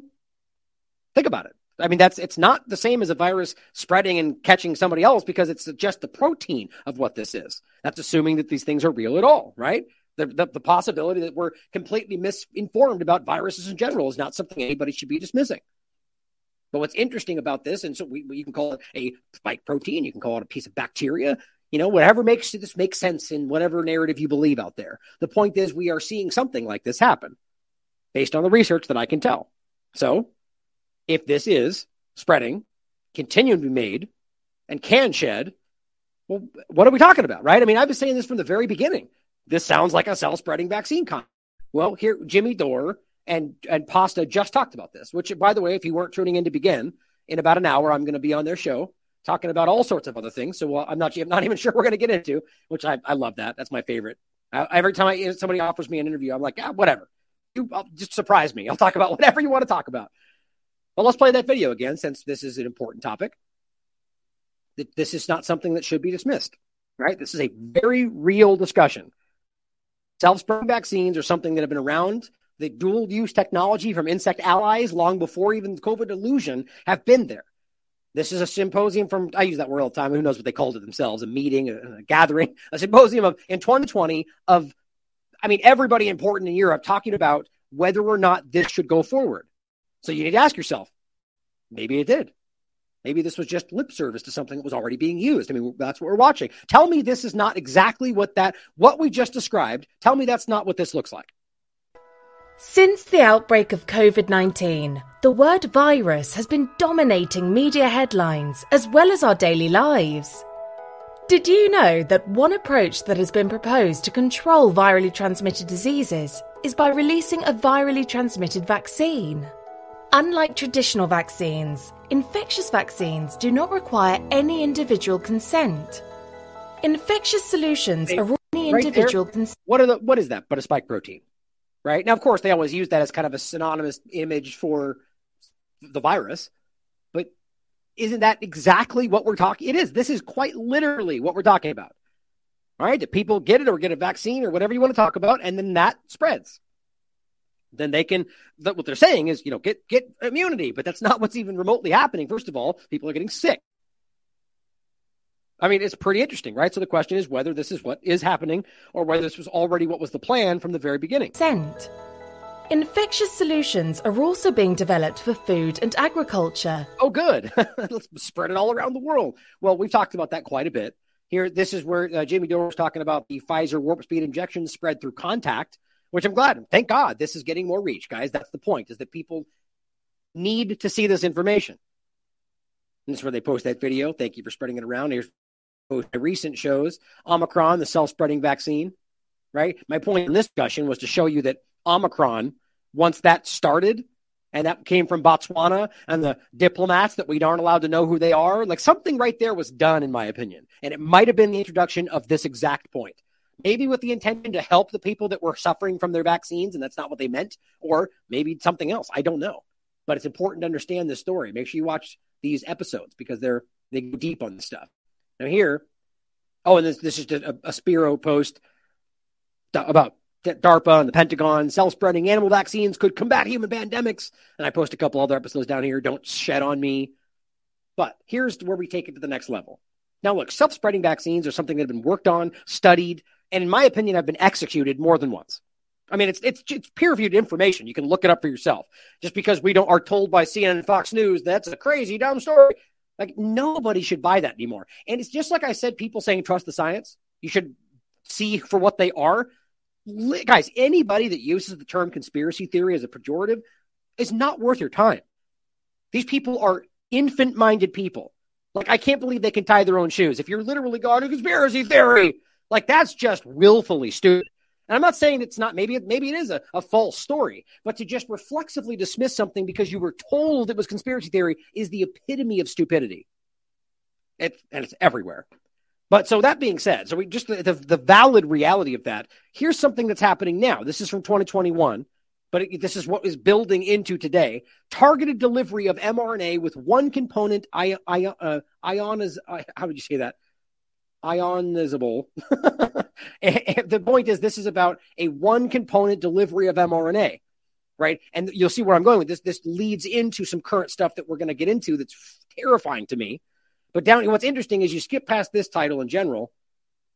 The full information down is this is what we're getting to. Targeted and equally distributed delivery of mRNA to organs. And this is the interesting part about this. Now this, and then first of all, I'll include these for you guys to check out as well. The overlap to what this, I believe, is really aligning with. This is the title is the Charles Lieber connection, from nanotechnology to COVID-19 to technocracy. Right? So overlapping the possible virus spike protein conversation with Charles Lieber's original work, virus-sized transistors from 2011, where they succeeded in making a robot, for lack of a better word, that was the size of a virus. Think about that when they show you the next big clunky microchip they want to put in your arm. They're way past that. The size of a virus. And the point he says here is he was amazed to find out that, well, when a man-made structure is as small as a virus or bacteria, well, it behaves like biology. So as I point out every time, could that not literally be COVID-19? How would we know? And for those saying viruses don't exist, well, there you go. It's a robot, right? I mean, it seems to fit all the angles. But the bottom line is this is dangerous, and this is the one of the earlier points that ties in with what Elon Musk is doing. Right. This is the same kind of discussion of helping Parkinson's people, people with prosthetic arms and people to see again. But it's also the concept of using the nano wire with a fatty lipid layer, the lipid nanoparticle conversation, to make this all work. So all of this is all stemming in the same direction. Now, this overlaps with kind of there's a lot of angles you could take a virus-sized transistor, but then we also have the Bob Langer overlap. This is the article, Bob Langer, the coronavirus common denominator ties to Charles Lieber, right? He is the co-founder of Moderna, who is the creator of the actual patent on the original, I don't have to get into that mire. There's a whole conversation to get into the patents in regard to, Acutus and Moderna and Pfizer and all the rest of the companies, but realize this ties back directly to Bob Langer's research and Charles Lieber. And yet he's oddly silent on who's using what and who's allowed to use it. But the point is, it's biosurveillance, right? There's all these different invasive discussions about what this stuff is really about. And now all the research they're working on today is openly talking about that. Implantables and biosurveillance and biometric readings from internal medicine. And as we're getting to, the creation of your own body creating drugs. Or alternatively, things that could hurt you or other people. Based on all of this, the shedding and all the stuff we're talking about. Okay, so bringing that back to the point of the delivery system, that's kind of where we're going with that. Here's what it says here. Messenger RNA, and this is the same conversation. The interplay, lipid structure, protein, corona-specific mRNA delivery to different organs. Now it says messenger RNA can treat genetic disease using protein replacement or genome editing. Well, yeah, that's what we're talking about today. They're using mod RNA, and they are editing your genome. Approaches, but requires a suitable carrier to circumnavigate biological barriers and access the desired cell type with the targeted organ. Lipid nanoparticles are widely used in the clinic for mRNA delivery, yet are limited in their application due to significant liver issues, which exactly because of the formation of a protein corona enriched in the certain protein they're discussing there. Right. So first of all, recognizing that there's issues that they don't make sure you understand with the COVID-19 injections, but this is all about creating a situation where you can deliver to specific organs, which you can see that as a potential way to help people or a way to target and specifically hurt people in very specific ways that are impossible to discover.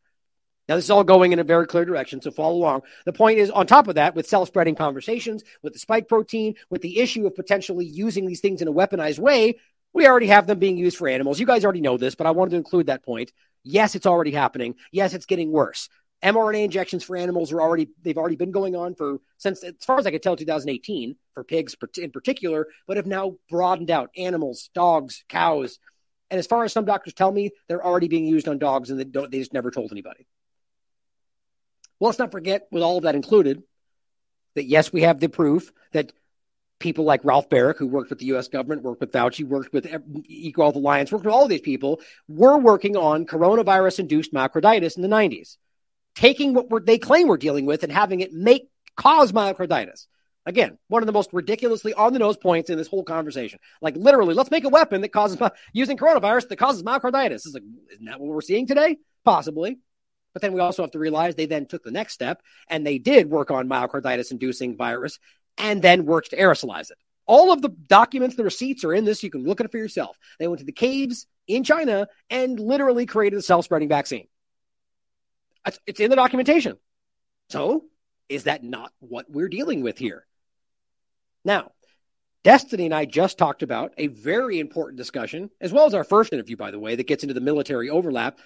It's entitled A 2019 CIA Epidemic Plan, outlines near exactly what happened in 2020. So this is an In-Q-Tel CIA document that is talking about a plan for an epidemic that outlines, and I mean near exactly what happens. The idea of the way the health situation worked out, the hospital situation, everything. So that's important to understand, because this is another clue to the fact that this is very clearly, in my opinion, a military Department of Defense operation. So this brings us to another very important point before the crux of this last point, which is a document that I believe we've shown you before, or a study from skionvision.pub.com. COVID-19 and illegal U.S. bioweapons activity and insiders' revelations. Okay, so you take this for what you will, 2022, because this is somebody's opinion, but it's somebody from in the inside. Now, here's what it says, just the abstract. Millions, if not billions of people now believe that the world is under a bioweapons attack. A lot of blame has been placed on the U.S. funding of bioweapons. Dr. Fauci, director of the U.S. and NIH, has come under severe criticism for funding the infamous gain-of-function research. Many believe Fauci has not acted alone or even on his own accord. The author worked as a fellow at the NIH from 1988 to 1991, the person who's reporting this. So he came from within their groups.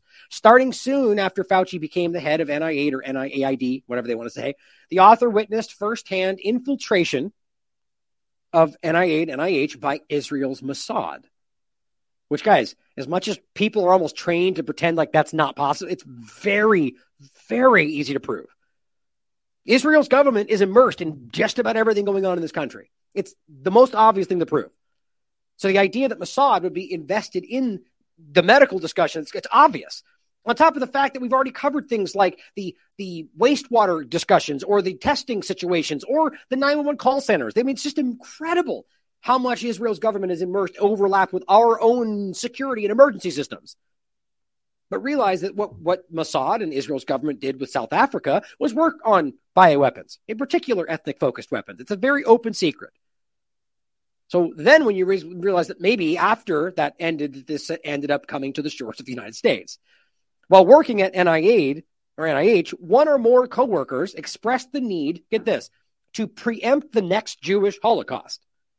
So what that means is gain of function, research, right? Working on trying to make the dangerous things so you can then protect yourself from it. Some kind of Holocaust weapon directed at the Jewish people. Well, isn't that interesting, seeing as how we just literally were talking about the study, and a very real study, showing you that specifically Ashkenazi Jews were the least affected by what was going on with COVID. Now, yes, that got blown out of proportion. Well, of course, because people were talking about ridiculous concepts. Fake news. That he's anti-Semitic. Well, Derek broke this down very clearly, and the truth within RFK Jr.'s statements about ethnically targeted weapons. But I also had my tweet about this that made this very clear, because there was a bunch of screeching idiots out there that were saying things that were verifiably false. One of which that we can prove was this study that we talked about before RFK ever made those correct statements. All he ever said, by the way, was that yes, there was a study, this study, that found that specifically certain people were, and this was Ashkenazi Jews and I believe Amish people, which I think he miscited the Amish part of it, but that these people were more affected by COVID. Never said that was something that they designed or that was by, he just simply said it because it's a fact based on the study, which is what he said. Then goes on to say China and the US are working towards these things, which are easy to prove, which the reason it got so much hair pulling, hair on fire response, because it's real, guys, because it's a very important study. Now, where that fits into you, for you, and whether you think that this is a directed thing or not, that's up for you to decide. I'm not claiming that. I'm saying it's possible. As you can see, while Amish and Ashkenazi Jews populations do not appear to carry this variant, which was the reason people were affected more. Okay. And again, the point was simply that, you can listen to a statement there, the whole thing. Now, this point is if you think that is, well, if you know that's real, you should then ask yourself, is it possible that Mossad made with help of the United States, or maybe before that with South Africa's research, a weapon that was specifically focused to affect other people or protect certain people? Obviously, that's possible. Again, I'm not saying that's real or true. I'm saying it's possible that we don't know. And if you can't consider that as a possibility, you're mentally incapable of having any kind of real conversation. While working at NIH, one or more coworkers expressed the need to preempt the Jewish Holocaust. Right, so you can see their influence there. For 30 years since leaving NIH, the author who's the one writing this article has paid close attention to Mossad's involvement in illegal U.S. bioweapon activity and attempts to disclose his observations. The author hopes to educate the public on the current bioweapon attack with COVID-19 and vaccines. That's his opinion, which I think is valid.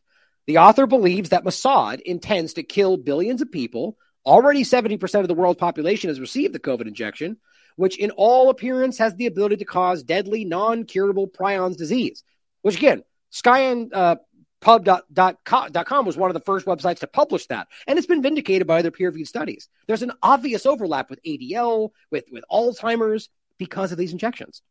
The author hopes the information provided will help those interested in ending this covert war. Now, I'm going to go back to this article at some point. This is I want to go through this more extensively because there's interesting stuff in here.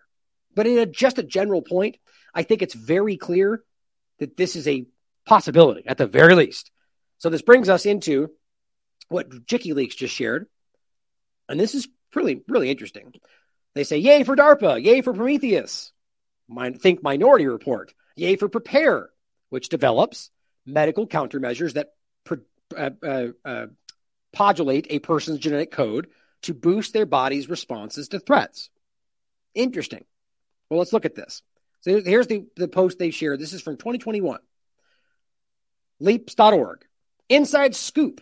How a DARPA scientist helped usher in a game-changing COVID treatment. Interesting.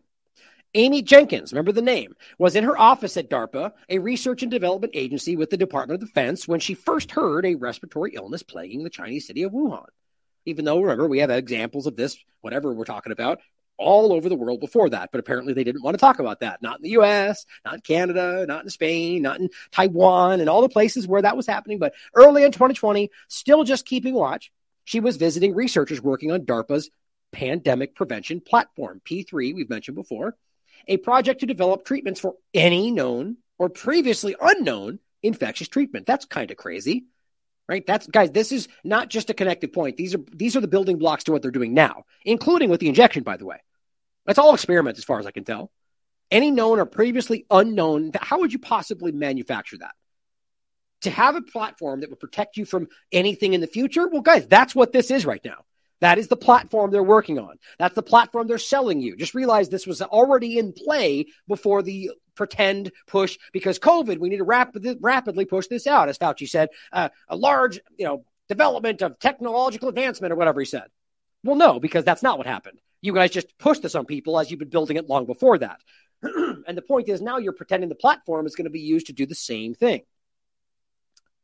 It says, and the point is they can build a new injection within 60 days. Yep, same thing they're talking about now. We looked at each other and said, should we be doing something? Or rather, let's keep doing what we're already doing. Now it says the pandemic pivot. P3 existed to help with nebulous future outbreaks. Pandemic X, which we keep hearing about. Not this pandemic. That's interesting. Quote, I did not have a crystal ball, she says, but I will say that all of us in the infectious diseases and public health realm knew that the next pandemic was coming. How exactly? I mean, really, there's no differences necessarily today. They can say climate change, but we can prove to you that that's a very nebulous and just kind of broad, undefined argument. So the point is they can't prove, that doesn't define what's going to happen next. They just go, but bad things get worse. That's kind of what the hell they have based on that, because it's not a real argument, really. But ultimately, how could they all know? Because you can go back as long as you want and go, well, there's big gaps here between previous pandemics. So what changed? How could they know that? It's a very fair question to ask. 3 days after a January 2020 meeting, 3 days after a January 2020 meeting with P3 researchers, COVID-19 appeared in Seattle. Interesting. What else happened in January 2020? The sequence in Moderna, January 11th, that then 2 days later created the Moderna vaccine and all the rest of them. While facing down that realness, Jenkins also was managing other projects, one called Prepare, all capitals. Groups develop medical countermeasures, that's where we are, that modulate a person's genetic code to boost their body's response to threats. That's gene therapy. Another project now envisions shipping container-sized factories that make thousands of vaccine doses in days. Yeah, that's what they're doing. And then there's Prometheus, which means forethought in Greek, and is the name of a god who stole fire and gave to humans. Wrapping up as COVID ramped up, Prometheus aimed to identify people who are contagious with whatever before they're sick. Medical pre-crime. Everything we're talking about today stems back to this same direct, and then here's the best part, but stems back to the same DARPA, DOD projects. Which is the point, really, that this is something they've been building and working on. So you have to ask whether this is all hype to achieve this or whether we were pushed into it for their benefit and nobody else's, which is clearly hurting people. I'm not saying the other older vaccine technology was safe. I don't think that. But it was clearly, historically, safer than this, which is not a huge statement. These are outrageously dangerous. But previously, I think they were covering up how bad they were too. But at the end of the day, you could have used the classic technology that people were comfortable with instead of jamming in the thing that nobody wanted and naming it something else so we don't know it's gene therapy and hiding all the things we don't know about and pushing forward based on emergency that we don't need to test it. I mean, everything. It can go on forever with that rant, and everything was based on the idea that we're in so much danger. Oh, but we're not, though. It's less than the flu. Over and over and over. But dual-use technologies. That desire, though, it says, and the fact that DARPA is a defense agency present philosophical complications. Bioethics in the national security context turns all the dials up to 10. Yeah, the bioethics that none of you care about. Do I need to reference the compulsory bioethics there? We'll do it without you knowing because we know better. While developing antibody treatments to stem a pandemic seems straightforwardly good, no, it doesn't. All biological research, especially that backed by military money, requires evaluating potential knock-on applications, even those that might come from outside the entity that did the developing. Of course, it's always the adversary across the world that we can't prove, and that's why you do it next. The point is that what they do leads to bad things happening. That's what that means, like weapons development based on what they're doing. As Marino, but they're doing that is the point, put it, Albert Einstein wasn't thinking about blowing up Hiroshima. Well, maybe not at the time, but you guys sure as hell are today, and you know that, and we can prove that. When you make these things, the first thing that comes out of your thought process is, how is this going to be used for the military? It's easy to prove. Particularly sensitive are so-called dual-use technologies, which is basically everything they work on. That's gain of function, that's insect allies, that is all of it. That's self-spreading vaccines. Those tools could be used for both benign and nefarious purposes, are of the interest to both civilian and military worlds. Marino takes Prometheus itself as an example of dual-use technology. Think about somebody wearing a suicide vest. Instead of a suicide vest, make them extremely contagious with something. The flu plus Ebola. Send them someplace, a sensitive environment. We would like to be able to defend against that. You see my point? So one side of it's a positive. They're making weapons, guys. That's what this is all about. Now, whether you believe her or not is up to you. The point is, whether she means it or not, it's still a weapon. DARPA as a whole, Moreno says, is institutionally sensitive to bioethics. That's the biggest lie I've ever heard in my life. Well, here. Oh. Did I accidentally highlight all this? Yeah, I think so. I think it was just this part. Now, it says, DARPA is always very interested in looking at high-risk reward technologies. Of course they are. That means they're putting you potentially at risk to benefit themselves. Another program that I manage, she says, this is the same person, by the way. This is Jenkins also. Another program she manages is called Prepare, preemptive expression of protective LEs and response elements program. It's a very high risk, very early stage R&D effort to develop a whole new modality for fighting infectious diseases. Who agrees to the high risk discussion? Because who is it risking? You guys. It's humanity. That's what they're talking about. They're saying that it's for fighting infectious disease and viruses using newly emerging CRISPR-Cas technology. As they scream, this isn't gene technology, weird how everything stemming from it turns out to be gene technology. These are enzymes that can very specifically cut DNA, and there have been newly discovered versions of this that are enzymes that can very specifically cut RNA. And it says, and could we design it to very specifically cut the RNA of, for example, coronavirus, flu, and essentially shed that virus up, shred it up before we become sick? Preemptive everything. Now here's a document from DARPA's podcast, apparently, where they're talking about this exact program. Now it says it's a combination of the nature of a new contagion, the speed at which a disease outbreak is detected, and public health and medical countermeasures determine just how fast and how far an initial outbreak will grow. I guess we take their word for it, in all of these things. But it's simply saying that one of these programs is the DIGEST program. Aims to improve our ability to detect any biological threat, known or new to humankind, anytime, anywhere. Her PREPARE program aims to leverage natural pathogen fighting genes and proteins already in our bodies. Here's how Renee explains the difference between outbreaks, epidemics. So the point is, you're using things internally. The same clip we play all the time. And this is where it gets most concerning in general. This is from also 2020 or 2023. The DARPA has awarded a project funding worth up to $41 million called NOW. Now, my point is, all these different names are all in the same. This is the same stuff. Nucleic acid on demand worldwide. Now today, this is 2023, aims to accomplish a rapidly scalable and deployable production process to dramatically increase the speed at which new vaccines, such as, of course, or weapons we're talking about, however you want to look at this, recently approved COVID vaccines and could be deployed to people in need. DARPA's NOW program, managed by Dr. Amy Jenkins. Okay, so all the names aside, she's still doing this stuff and just calling. There's all these different names. You're still working on the same kind of technology. The Biological Technologies Office was created to develop a rapid mobile medical manufacturing platform for producing, formulating, and packaging DNA or RNA-based vaccines and therapeutics for use in stabilization and humanitarian operations, and to better prepare deployed field forward forces against bio threats. I highly doubt this is, I could prove to you this could be used in a weaponized way. Now, the point is deployment of vaccines in days versus weeks. Everything's going that direction. What about safety testing? We don't need it. The platform's safe. No, it's not.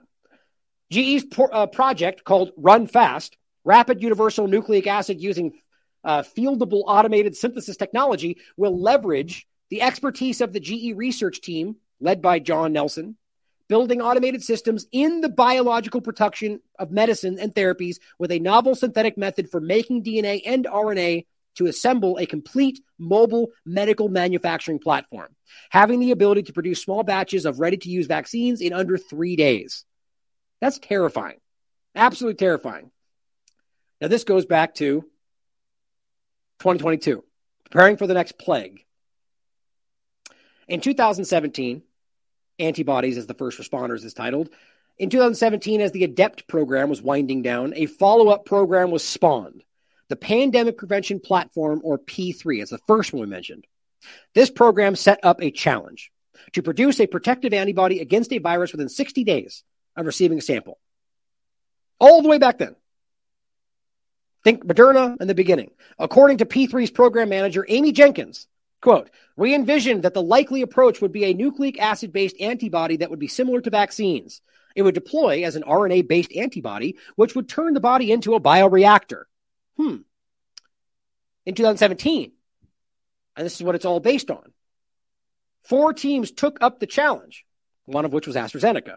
The groups practiced on various viruses, but then in 2019, halfway through the program, what a coincidence, they were confronted with the real-life challenge of SARS-CoV-2. Crow says that he and Jenkins contemplated whether they were ready to tackle this, especially as early on, patient samples were unavailable.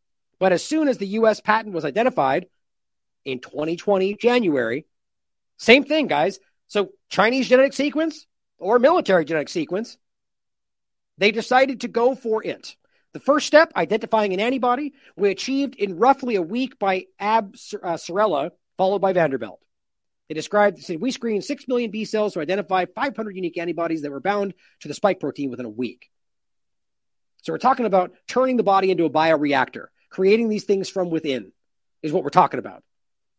And I think we need to remember, in 2020, Whitney did a great article called Coronavirus Gives Us a Dangerous Boost to DARPA's Darkest Agenda. Same thing, same people, same entities, and it all goes back to, this is 2006, by the way, but even before that, in vivo nano platforms.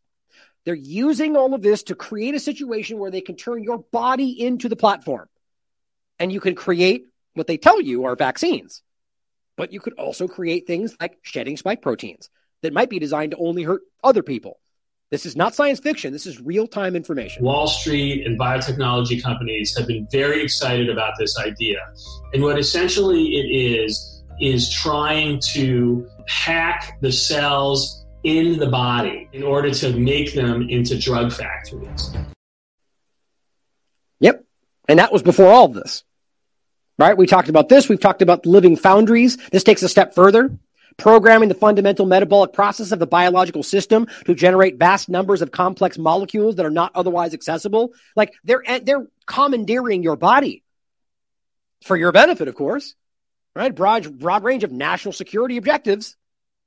Well, okay, so maybe that would make sense if you thought this was only for military, right? But then when you realize that the military was where this stems from, Jenkins and DARPA going back before COVID-19 with the PP3 platform, and it just grew into your injections.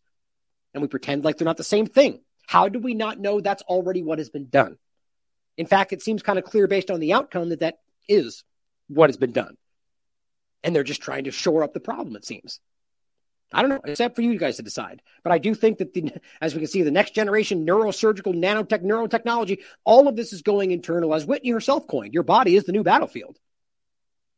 It's time to stand up. Human bioreactors we just talked about. This is very concerning to me. Lastly, I'll include this article or the show we put up in 2021.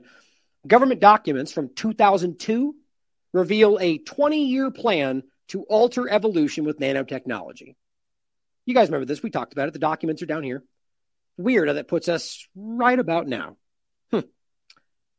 Wonder where they are. Well, we will come back to this, guys. We'll be circling back to a bunch of this stuff, COVID stuff, information in general, kind of going back to some of these older articles showing you how far ahead of this we were in general. Dr. Bhakti, way ahead of the story. COVID vaccine blood clot risk was known, ignored, buried. Right? Study finds specific and significant risk of antibody-dependent enhancement from COVID vaccines, 2021. Here's Israel saying more than 99% of COVID victims had pre-existing conditions. And mainstream media tells you, well, if you don't take your vaccines, these things will go on for 7 years. All sorts of very weird stuff. Masks that we know don't work. In fact, we'll get into all of that in the next show. But thank you for tuning in today, guys. It's just never ending. There's so much information. Now I'm going to be jumping over in about 20 minutes to join Pasta and Jimmy on Jimmy Dore Show, so make sure you come over and check it out. Just thank you for continuing to support what we're doing, because we definitely need your support, guys. I've had an amazing shower of support this month. I really appreciate. I can't even express to you how proud it makes me that that we can come out and say, hey guys, we need your support, and then we just get this overwhelming show of support. I mean, that's why we exist. We're only here because of you. Even discussing things of advertising, it didn't even happen, right? People were afraid to invest because we might be gone tomorrow, which I completely get. And yet you guys stepped up and supported us at a time when everybody's struggling. Like I don't want to, it makes me almost emotional when I think about this off the camera, how much you guys have put forward so this platform exists. I can't express how proud I am of that. And we're going to keep going, guys, because we believe in you just like you believe in us. So thank you for being here. I love you all. As always, question everything. Come to your own conclusions. Stay vigilant.